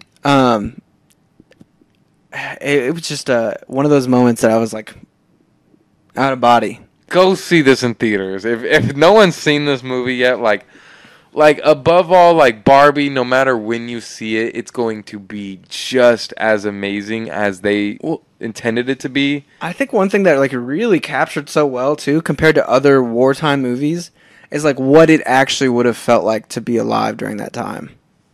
And like what the tensions were really like, because usually you're on a battlefield and you're just seeing like people get shot left and right. True. But like this was like you could feel the paranoia and like the desperation. Yeah, there's got to be like some ways to like fully break down what he did to do that. But you're right, like there's just something about it where you really, like I don't know if I've ever felt so much in the time that a movie has been placed in as this movie. Like, and there's something about like a British dude making it that like feels like no punches are held. I'm pretty sure no one's British. I'm almost certain. But like it was a more unscathing view of America than I think if an American would have made it. True, yeah. Yeah, they probably just genuinely being born in America, you'd probably be too scared to like actually, or even just like not informed enough. You know what I mean? Like your perspective would just be like, yeah, and that maybe that goes into the scaredness that I'm thinking of just thinking of like, oh, just the American government just seems like just so weird enough. Even being like in it, it's just like, oh, I don't even want to like it's just scary. Like no one even wants to tweet like, I mean, people do it, but like to me, there's still like a little bit of like scariness of like, I don't want to tweet like fuck Trump. You know what I mean? Like, I don't know. And but like it's like this. Or like the scariness was portrayed so well that like you sort of understand why the people were cheering about it. But then, like, you also understand why Oppenheimer... You're more on Oppenheimer's side where you're like, what the fuck just happened? And, like, you know, like, you see the person with their face melting. And yeah, like, I mean, all right.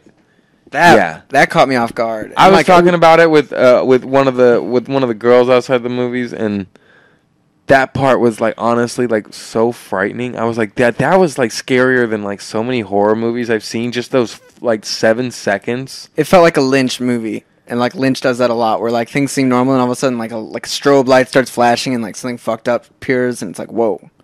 And, like, really... And, like, it kind of came back a few times, which is, like, intense. Yeah.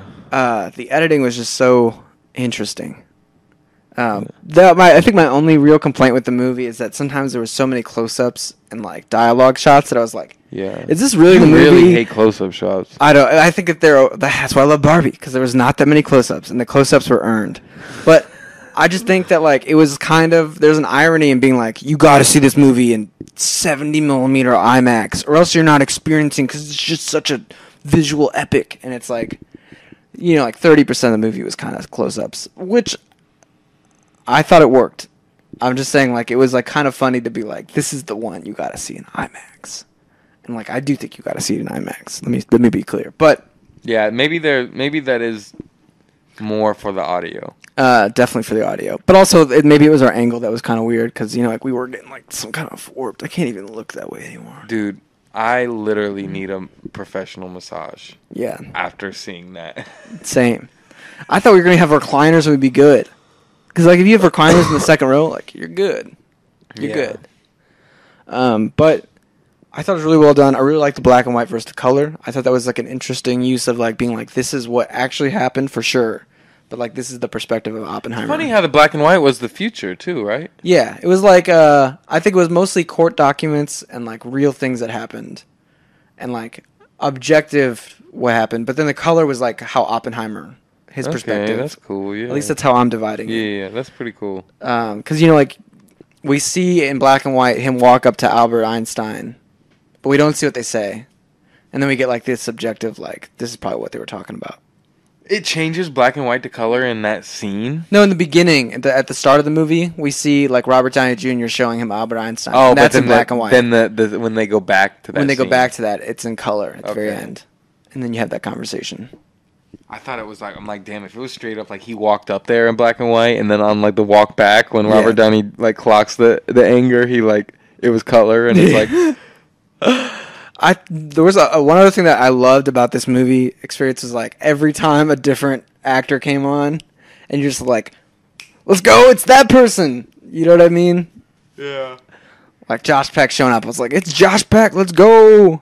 And it was interesting, and a lot of movies are doing this. Asteroid City did it, but they were like, often very, like they were small, Yeah. but like cool. You know what I mean? And it's funny, like even Rami Malek, they like show him like a couple times. Dude, he just gets that the clipboard, just like.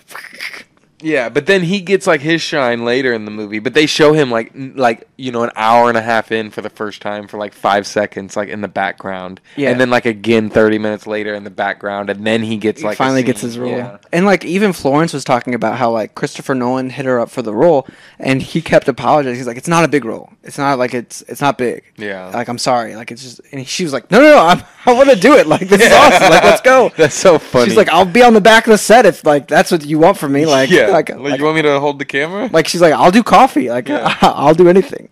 And I think that's a great attitude. And I think like one of the interesting parts was like all of the other actors.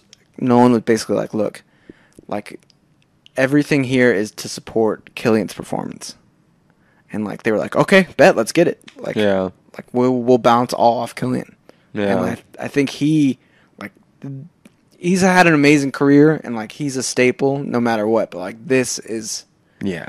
like a performance Yeah. of a lifetime in a lot of ways. Definitely. I think the one cameo, or what? Not, I guess not cameo, but the one actor that didn't work for me was Jack Quaid.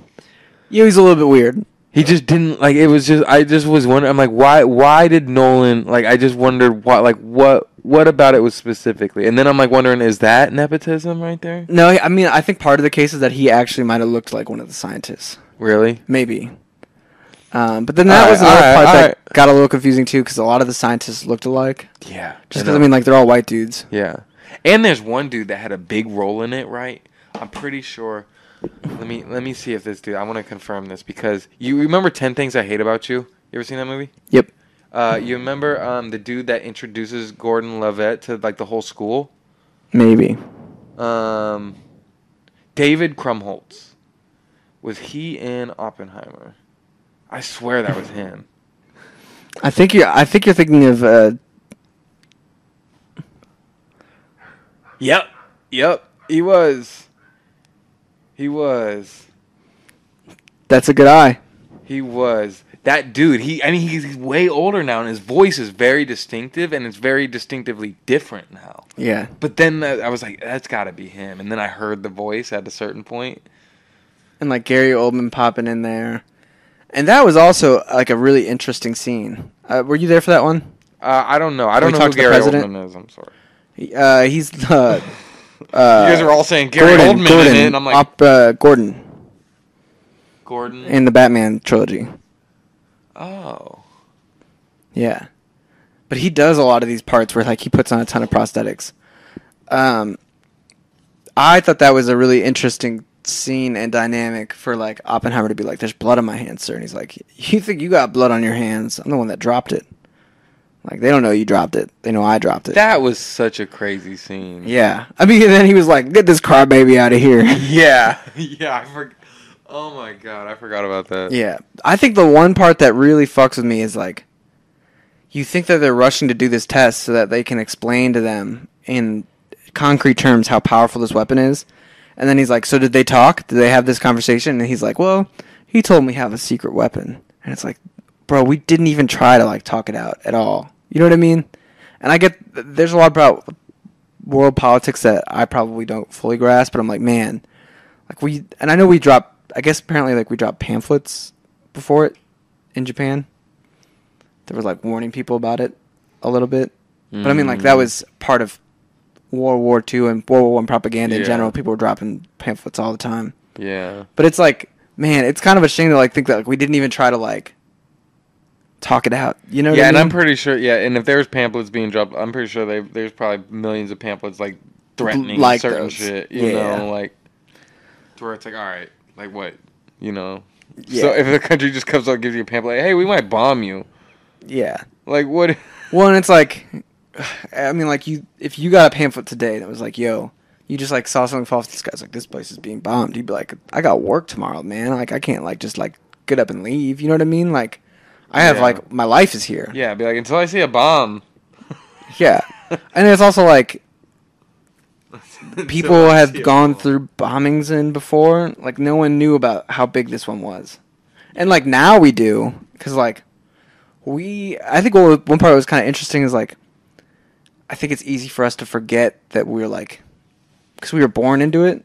But, like, the difference in feeling of, like, before, like, just, like, pre-existing weapons that could literally wipe the face of the earth clean. Yeah. Yeah, I think that's the biggest, that's, like, one of the biggest parts of this movie for me, is, like, just kind of realizing, Yeah, and like, I think that's what a bomb is, and, like, you know, I think everyone knows what a bomb is, but it's kind of like, you know, there's just so many things that you learn, like, way after the fact. You already know everything about it, you know, like. Yeah, I mean, like, even, like, Benny Safdie's character wearing sunscreen for when the bomb goes off. You know what I mean? Like, just little things, and, like, seeing how much seismic shake. Have you ever seen, like, real explosion videos? Like, I mean, yeah. On, like, YouTube and stuff? yeah, have you seen those, like, how, like, some of those shock waves can be, like, you know, like a nuclear plant blowing up, and then it's, Yes. like, shock waves go, like, for fucking miles, like, that's so insane. Like, that's so scary. And then the movie, yeah. At one point, like, whenever they do, like, the bigger bomb, they're like, we're going to have to get back a little farther.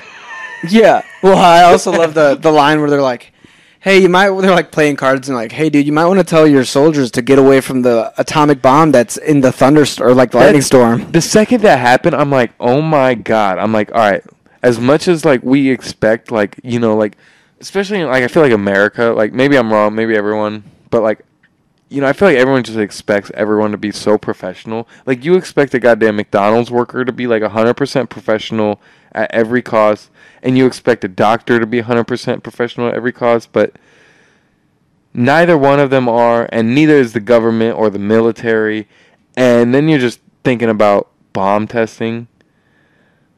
Yeah. Like, there's probably so many fucking soldiers that have just, like, died from something like that.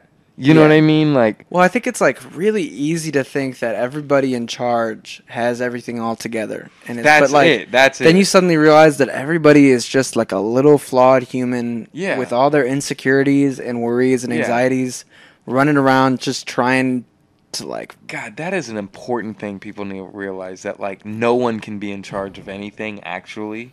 You know what I mean? No one can... You know, and that's, like, another dumb lesson that's, like, all right, you kind of already know that, like...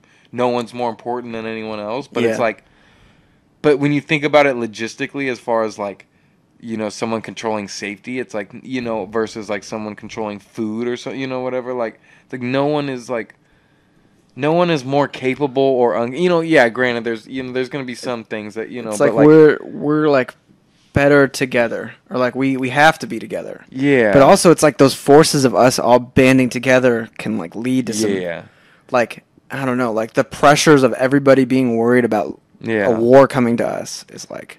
Yeah, I just feel like life is so easy to just be like, oh, you just expect, like, you know, like, at least for me personally, it's like, I expect, like, you know, if someone's in charge of something, that's their responsibility, they got to take care of that, you know what I mean? I don't got to worry about that, but it's like, no matter what, like, no one is actually responsible for anything, you know? And, like... how hard it is to get people to change their minds. Like, once the cat's out of the bag, it's really hard to put the cat back into the bag. Yeah. And, like, if you're, like, the one person out of a group who's, like, not feeling something, and, like, you also are the one person who can see where it's headed. Yeah, you have no power, and that's, like... It's really hard to be like, yo, we gotta fucking change this shit. Yeah, even if you could see the outcome clearly, and, like, no, you know, and there's still no way to, like, help it. Yeah, I mean, like, it's even, like, an interesting metaphor using communism in that way, where it's like, there are these ideas to make things better, but, like, how do you implement that? And, like, you know, like, there are these ideas to, like, make the war end, but then you implement, you know what I mean? Like, it's like this chain of events of, like, how do you change things without destroying everything? Yeah. And, like, how do you ride this beast that is society without, like, tearing it apart? Yeah. And now it's like, I think we did a really good Barbie review. and I think we did a pretty good Oppenheimer review. But I feel exactly like I feel leaving Oppenheimer right now. Yeah, I get it. I feel exactly the same way. And I think that's what makes Oppenheimer effective. Yeah, It's like this giant blockbuster movie that is like one of the more existentially dreadful like things to walk out of. Yeah, that's why like when people are gonna ask me like which one did I like more, it's so hard to say. You know what I mean? Because they're both really good. Just like it is hard to say. And that's also what makes Barbenheimer so awesome is that they're like so different. Like the memes are almost perfect. They're so different that you can't compare them. Yet they had to see them both together. So there's like this need or this little bit of want to compare them, but like you can't. I saw this TikTok and someone was like, "So here's my." I went to Barbenheimer, so here's my review. First thing I want to say is, it's pretty jarring to go out of like a movie that's just about life, death, and like what it means to be alive. And like go through an existential crisis, and then make that transition into Oppenheimer. I was like, haha, that's a good one, because there is like some similar shared traits in that. But it is like I said, like we all left Oppenheimer, and there was this like understanding of like, yeah, that was heavy. Like let's talk about something else. Yeah. Oh. Yeah. But yeah, you're right. That's what makes that movie what it was. That's what makes it effective. That's what makes it a good movie. Yeah. So it just makes you think about the world we're in, actually. You know what I mean? And that's like stuff that filmmakers say they want to do with everything. That's what every filmmaker says they want to do. You know what I mean? Is make people think about the world. You know what I mean? And that's what not every filmmaker, but that's what a lot of people like strive to do with art and movies and all that. Yeah. To like take a lesson that you've learned and try to share that with other people. Yeah. And like invoke real change. Exactly. Like, just inspire some kind of learning and thought-provoking thing. You know what I mean? And this actually does it. Like in a way. I think both of them do in a way. You know what I mean? Yeah. No, you're right. But I like, couldn't help but feel like Harry Styles walking. I was walking banana after Oppenheimer. And I'm like, that was just a real movie. A real go to the theater film movie. and that makes so much sense too. Like, it really was. And I was really glad to get to see it in theaters. I kind of hope to see it in theaters again, even though like going into Oppenheimer, I was like, this is a one and done for me. Like, I don't want to see another three. And then like I left and I got home and I was like, I just wish I could see how that movie started again. Yeah. And man, they really. I mean, I'm sure that there's things that they hold back a little bit on Oppenheimer, but like they don't like whitewash him as much as I maybe was expecting them to. Like they put the poison apple scene in there, which is like one of the more like crazy things he did. It really happened. Yeah. That is your introduction to him. That isn't. That he's bad at science, lab science. He's like vindictive. That is a very cold opening of who he is. Besides, like the little bit of setup of the deposition or whatever. Yes, and then there's that element too that like they sort of like leave their kid with their friends.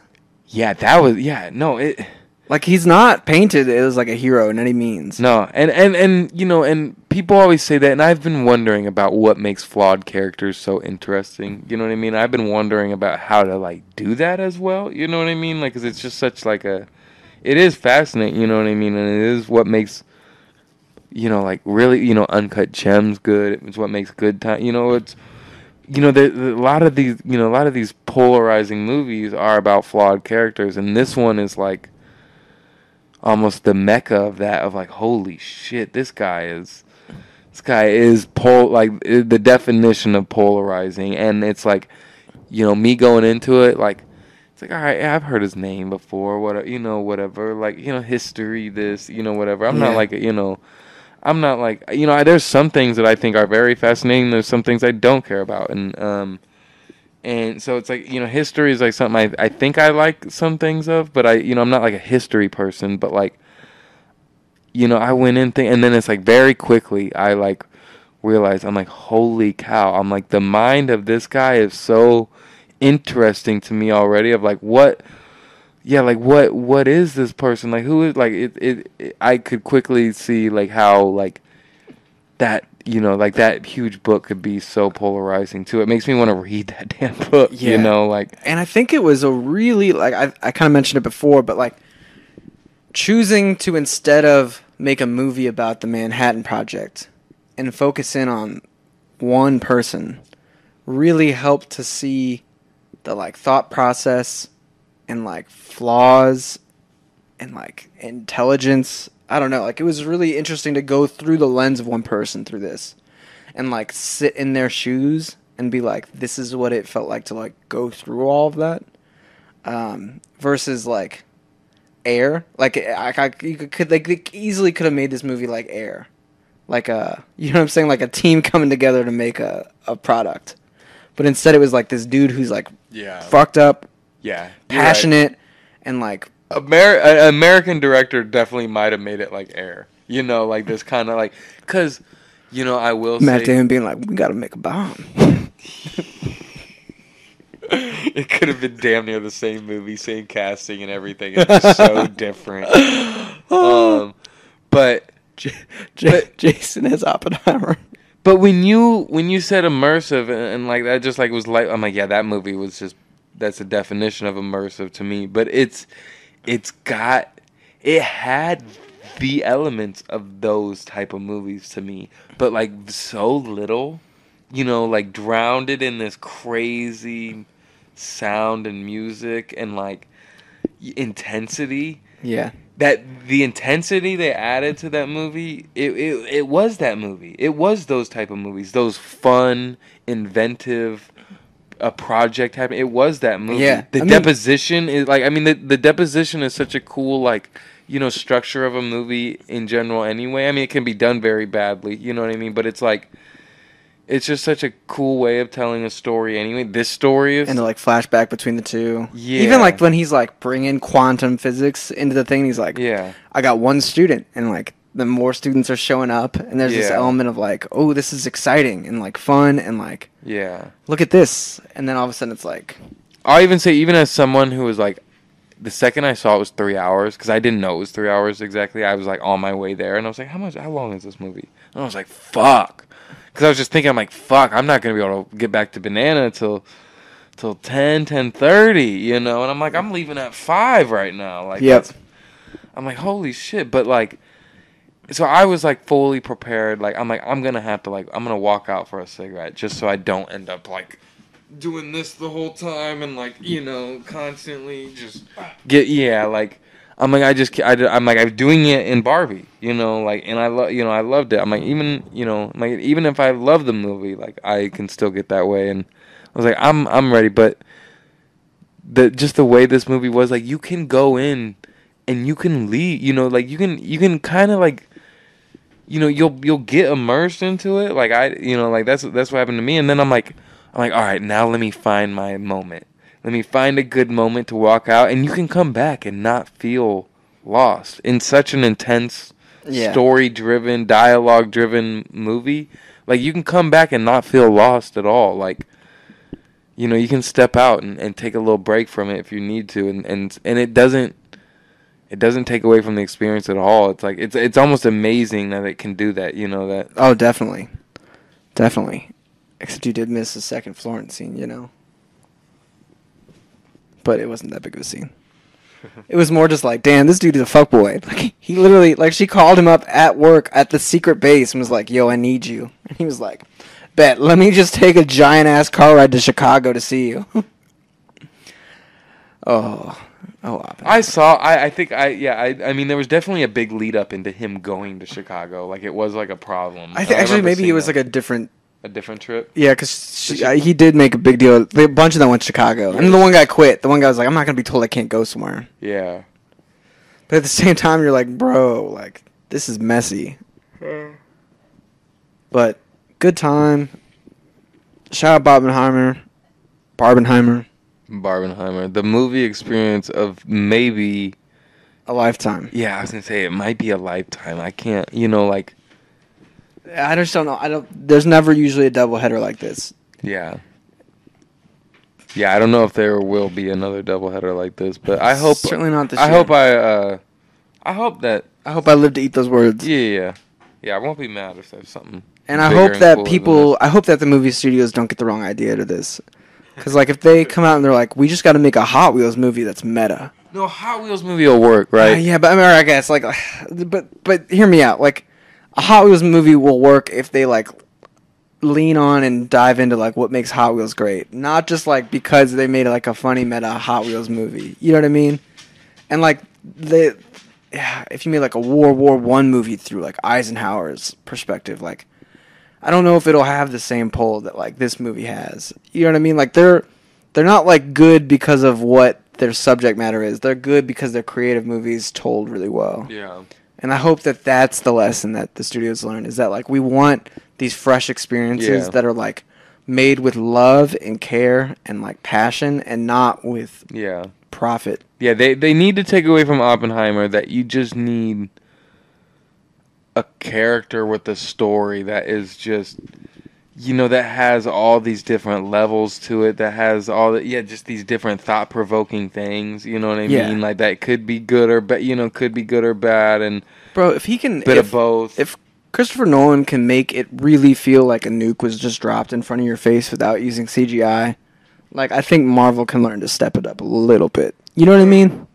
Yeah, and what people can learn from Barbie is that, it's not about it's not about making a toy movie. It's about making a movie with the same thing, the same level of depth and character, and you know what I mean? And people love sets and attention to detail. That as well, yeah. And, like, they love... That's coming back. That's slowly coming back. Last of Us had some amazing sets. And, like, I think the campiness really worked. Campiness is coming back as well. Also, not as good as it should be. I think Barbie made a terrible mistake in not informing me how much Michael Cera was going to be in it, because that is a huge selling point for me. He killed it. I really like Michael Cera in it.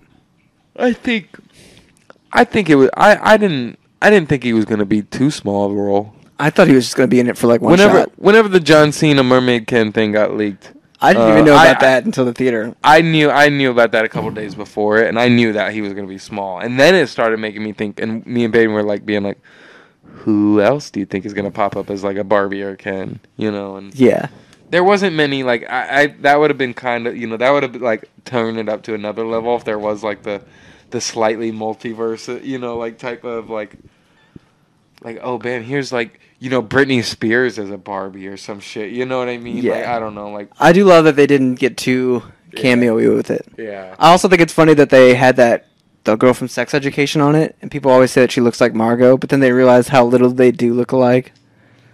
But she was great. She was great in it. The wrestler chick, there's a third Margot. The wrestler girl, it's the girl from Chucky. Okay, yeah. I know what you're talking about. If you take if you take the wrestling get up off her, she went to the Barbie premiere in like a blue dress, like a Barbie dress, and her standing next to Margot was scary. Yeah. But I'm just saying, like, she didn't look anything like her in the movie, to the point that like you didn't even realize they cast her. Because maybe they. Yeah, no, those two, it's like you see them away from each other, and you'd be like, oh, they look a lot alike. Have you seen Sex Education? No, I haven't. But I know the girl people were talking about. Yeah. There's two guys in it from that show, too, that were in the movie. Okay. One of the Kens, and then that guy who's like, gets the phone call. It's like, Barbie's in the real world? I gotta go tell Will Ferrell. I thought Shang-Chi did well, too, as a side note. Oh, he was incredible. Yeah, he was great. He was a good Ken. Man, that dancing scene when they're, like, facing off, and they're, like, mad, and then they, like, turn into being happy about it. Oh, phenomenal. I also love that like little move that they did. Well, he's like, and like sends the people flying. Like that scene was so funny. Yeah, they came in through the water. Yeah. So since we're back on Barbie, what do you rate Barbie? It's like between a 9.5 and a 10. I think it's a 10. Dude, Stevie. I think it's a 10 easy. Dude, you fucked it up, man. What? I got so happy earlier. That's why I said don't rate Barbie, because I thought for sure we was going to have 4 10s. It's a 10. You said a 9.5 or a 10. I'm pretty sure it's a 10. All right. Actually. But you're hesitant. Actually, I'm going to give it a Ken. Oh my god, I don't have fucking sound effects. Oh, give me a fucking break, buddy. All right, what do you give Barbie? 10. Okay, yeah. 10 out of 10. And what do you give Oppenheimer? A 10. Yeah, I give it a 10 too. They're both on my They're letterbox. both 10s. On my letterbox, they're both 10s right now. They're both 5 stars. They're both 5 stars. Instant. God, I wonder what those letterbox are looking like. Give me, they're like great. They're really good. They're really good. They're both just like, I mean, it's so unlike what the market is right now for a historical, like biopic to like be blasting off as it is. This is Oppenheimer's. It's at a 4.4. Yeah, it hasn't even gotten a 3 or like a. And this is Barbie's. Yeah, they haven't even gotten like 2.5s or 3s. No, they're nothing. And like, if you're gonna compare it to like, let's look at Mission Impossible, you know, like, which this is a pretty good. Yeah, rating that's too. pretty good. But it's nothing like fucking. That's just it's an everything everywhere type score. Yeah. Good stuff. Honestly, I texted you this last night, but I'm just excited to get to go see it all again. Yeah. Yeah, me too. Yeah, that's great that we can go see 2 movies in the same day, pretty much. I didn't see it in the same day, but 2 movies in the same weekend, and we're both dying to see both of them again. Yep. Like, I'm for sure seeing Barbie again. I'm for sure gonna. I have to see Oppenheimer again. Yeah, if I can carve out the time, I'll see Oppenheimer again. Yeah. Carve out the time. I mean, it's a long one. Yeah. I was at Ronnie's yesterday from like 2 to 10. You know, like. Yeah. But I was ready to go see Barbie again. Now, but I'm not gonna lie. I had like literally thought about going back in to see Barbie until I was like too tired and wanted to leave. I was like, that's how I'm gonna feel better. But I didn't do that. I went home and I Should just walked in and caught like 30 minutes of it. Yeah. Well, man, that's what I thought that some kid was doing when like they were in the seats behind us. I thought someone was like sneaking in for a double feature. All right, can I be real with you? Oh, yeah. I've done that before in a sold-out theater. I mean, like, but was it reserved seating days? No, it was back in the day. It was Django, right? Back in the day, that was fine. You know what I mean? It was Django. Django came out on Christmas one year. I was in Nashville visiting my mom, and my mom was working. And I went to see Django on Christmas Day, and it was this packed theater. And I was like waiting in line, and the movie was like starting in like 15 minutes. And yeah, at that point, I'm like, I didn't even know if I was gonna get in. You know what I mean? Like, and so I just saw that it was just wide open. Like, you literally bought the ticket at the concession stand. Yeah. So I just walked into the theater and I sat down, and then at a certain point, a dude came in with like a light and was like searching the theater, and I just kept watching the movie. Did you get kicked out? And he walked away. Dude, and that's why I was almost like I was feeling a little bit like, you guys got to figure this out now, because once it starts, yeah, you can't like, yeah, you're not, you know, like, you're everybody's. Yeah, once it starts, you're not doing it. This is gonna ruin our experiences. Gonna ruin people behind us, and it all got figured out. But or it's not gonna. It's gonna, like, that person's not seeing the movie and they paid for it. You know what I mean? Like, yeah, and he's like late coming from work. Yeah, and I'm like, maybe none of our experiences are ruined, but that's fucked up. You know what I mean? Like, you know. When I was a kid, I remember I really wanted to go see Spy Kids, and for some reason it was just like me and my dad that weekend, and when we got there, it was sold out. And we bought tickets to like some dog movie. I can't remember. And it was like stood up. And then we just went into the Spy Kids theater and found seats. Fuck yeah! Oh, I wonder if 2 people got hurt. Probably not. I think that back in the day they might have just like sold it to still be like 10 seats left, or 5 seats left, or people just didn't go. True. But that's like there's like 5 or 6 Seinfeld episodes where like the plot line is like people trying to like sit together in movie theaters but showing up at the wrong times and not having cell phones. Classics. Yeah. Anyway, dude, Stevie, you know how like you and your friend like and granted, yeah, like I know a lot of them now. You know what I mean? So like I won't even say you're like, I feel like I don't want to sound disrespectful saying you and your friends. Like, yeah. You know, I'm not meaning it like that, but like, goddamn, y'all can really show up to some movies, man. Like, every time it's like, holy shit, there's 10 people here now. Yeah. Like.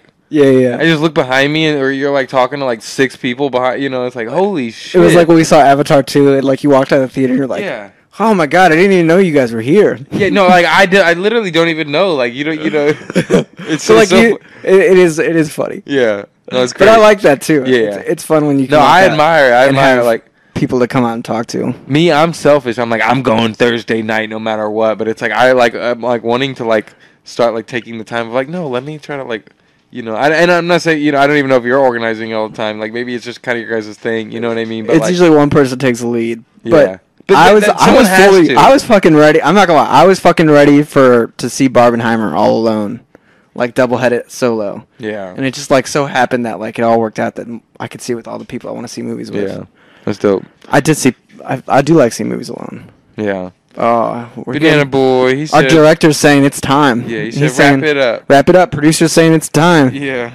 He's saying, what's that? What's that? You said follow us at movieclub.com?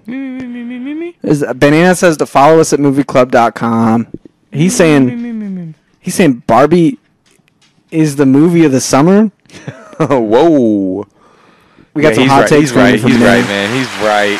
He's right. If I had an air horn, it would be going off right now. Choo-choo-choo.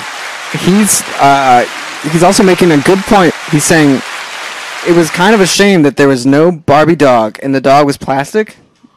There was a toy dog. I know it was a was a plastic Barbie one. dog. It wasn't a real dog. Yeah. He's kind of mad that they didn't have a real dog in it. That's probably the real Barbie dog. It is. though, It is. like, My sister has it. Wow. Wow. Shout out Barbie, man. Shout out Barbie. Barbenheimer. Barbenheimer. Yeah, what a weekend. I didn't even mention it. Barbenheimer. Pikmin 4 is out now, too. But this isn't a video game podcast. I'll figure out how to... I was trying to like make the sound effect. Oh, man. All right, any final words? Any final words, Banana? That's a good point. Yeah, That's a good point. I feel you, bro. Hi, buddy. I feel you, bro. Thanks for letting the people know. Hi. Yeah. Oh. Yeah, the pod's All ready to right, be buddy. done. We'll end it. Bum, bum, bum, bum. Yeah. Thank you all for listening. It's been another great episode of Movie Club. Oh, damn, Banana. Maybe even the last episode of Movie Club as you guys know it, If you guys are still listening and you guys are fans, I think we're going to take a little break. We didn't talk about the strike at all. Yeah, we didn't. We probably should have. Yeah. It's okay. But if you're still here and listening, the strike's happening. Movie Club's going through some changes. And we're going to come back. Going through changes. We're going to come back with the actors stronger than ever. And the writers. Yeah, and the writers, sorry. Just the actors. Yeah. Fuck the writers. No, fuck the actors, honestly, to be real. Just kidding. Fuck the rich actors. The ones that they're trying to say, like, Fuck Tom Cruise. like, you can... Yeah, well, fuck him. But, the ones that they're trying to say, like, the stand-ins that they want to make AI... Like, that is digital slavery right there in its own, like... Yeah. And it, like... I don't know. If we hit a point where we're all... People have to have purpose, you know what I mean? Yeah. That leaves no background actor, like, any room to ever, like, become big again, because then their likeliness is owned by Paramount or whatever already. Not singling out Paramount or anything, but... Yeah. But they're just owned by Paramount or Universal or Sony or whatever. You know what I mean? And it's like... It's some wild So then stuff. if someone gets big, it's like Sony just owns them, and then, like... It's fucked up. Yeah, alright. But, yeah, we'll, Black Mirror. Yeah. Yeah. We'll let you guys all ponder on that. But yeah, everybody, thanks for being Movie Club listeners. And we look forward to having you guys on future endeavors. I already said that Banana said follow us at movieclub.com. Oh yeah. Yeah, and follow us on Movie Club. It's still gonna be all the same shit, Still a club, still movies. Yeah, it's still Movie Club. Probably still talk about most of the other things. Yeah. Still gonna be what you guys know, but just a little different. Yeah, so we'll be AI then. Yeah. But yeah. It's a great episode. Good episode, Corey. Glad Great we movies. Barbenheimed it up. Yeah, yeah. Pikminheimer. Yeah, you get it. Yeah. Yeah. But alright, yeah, we can't hit the fucking music. Yeah, there it would be. Bye, everybody. Movie Club. We'll do some class.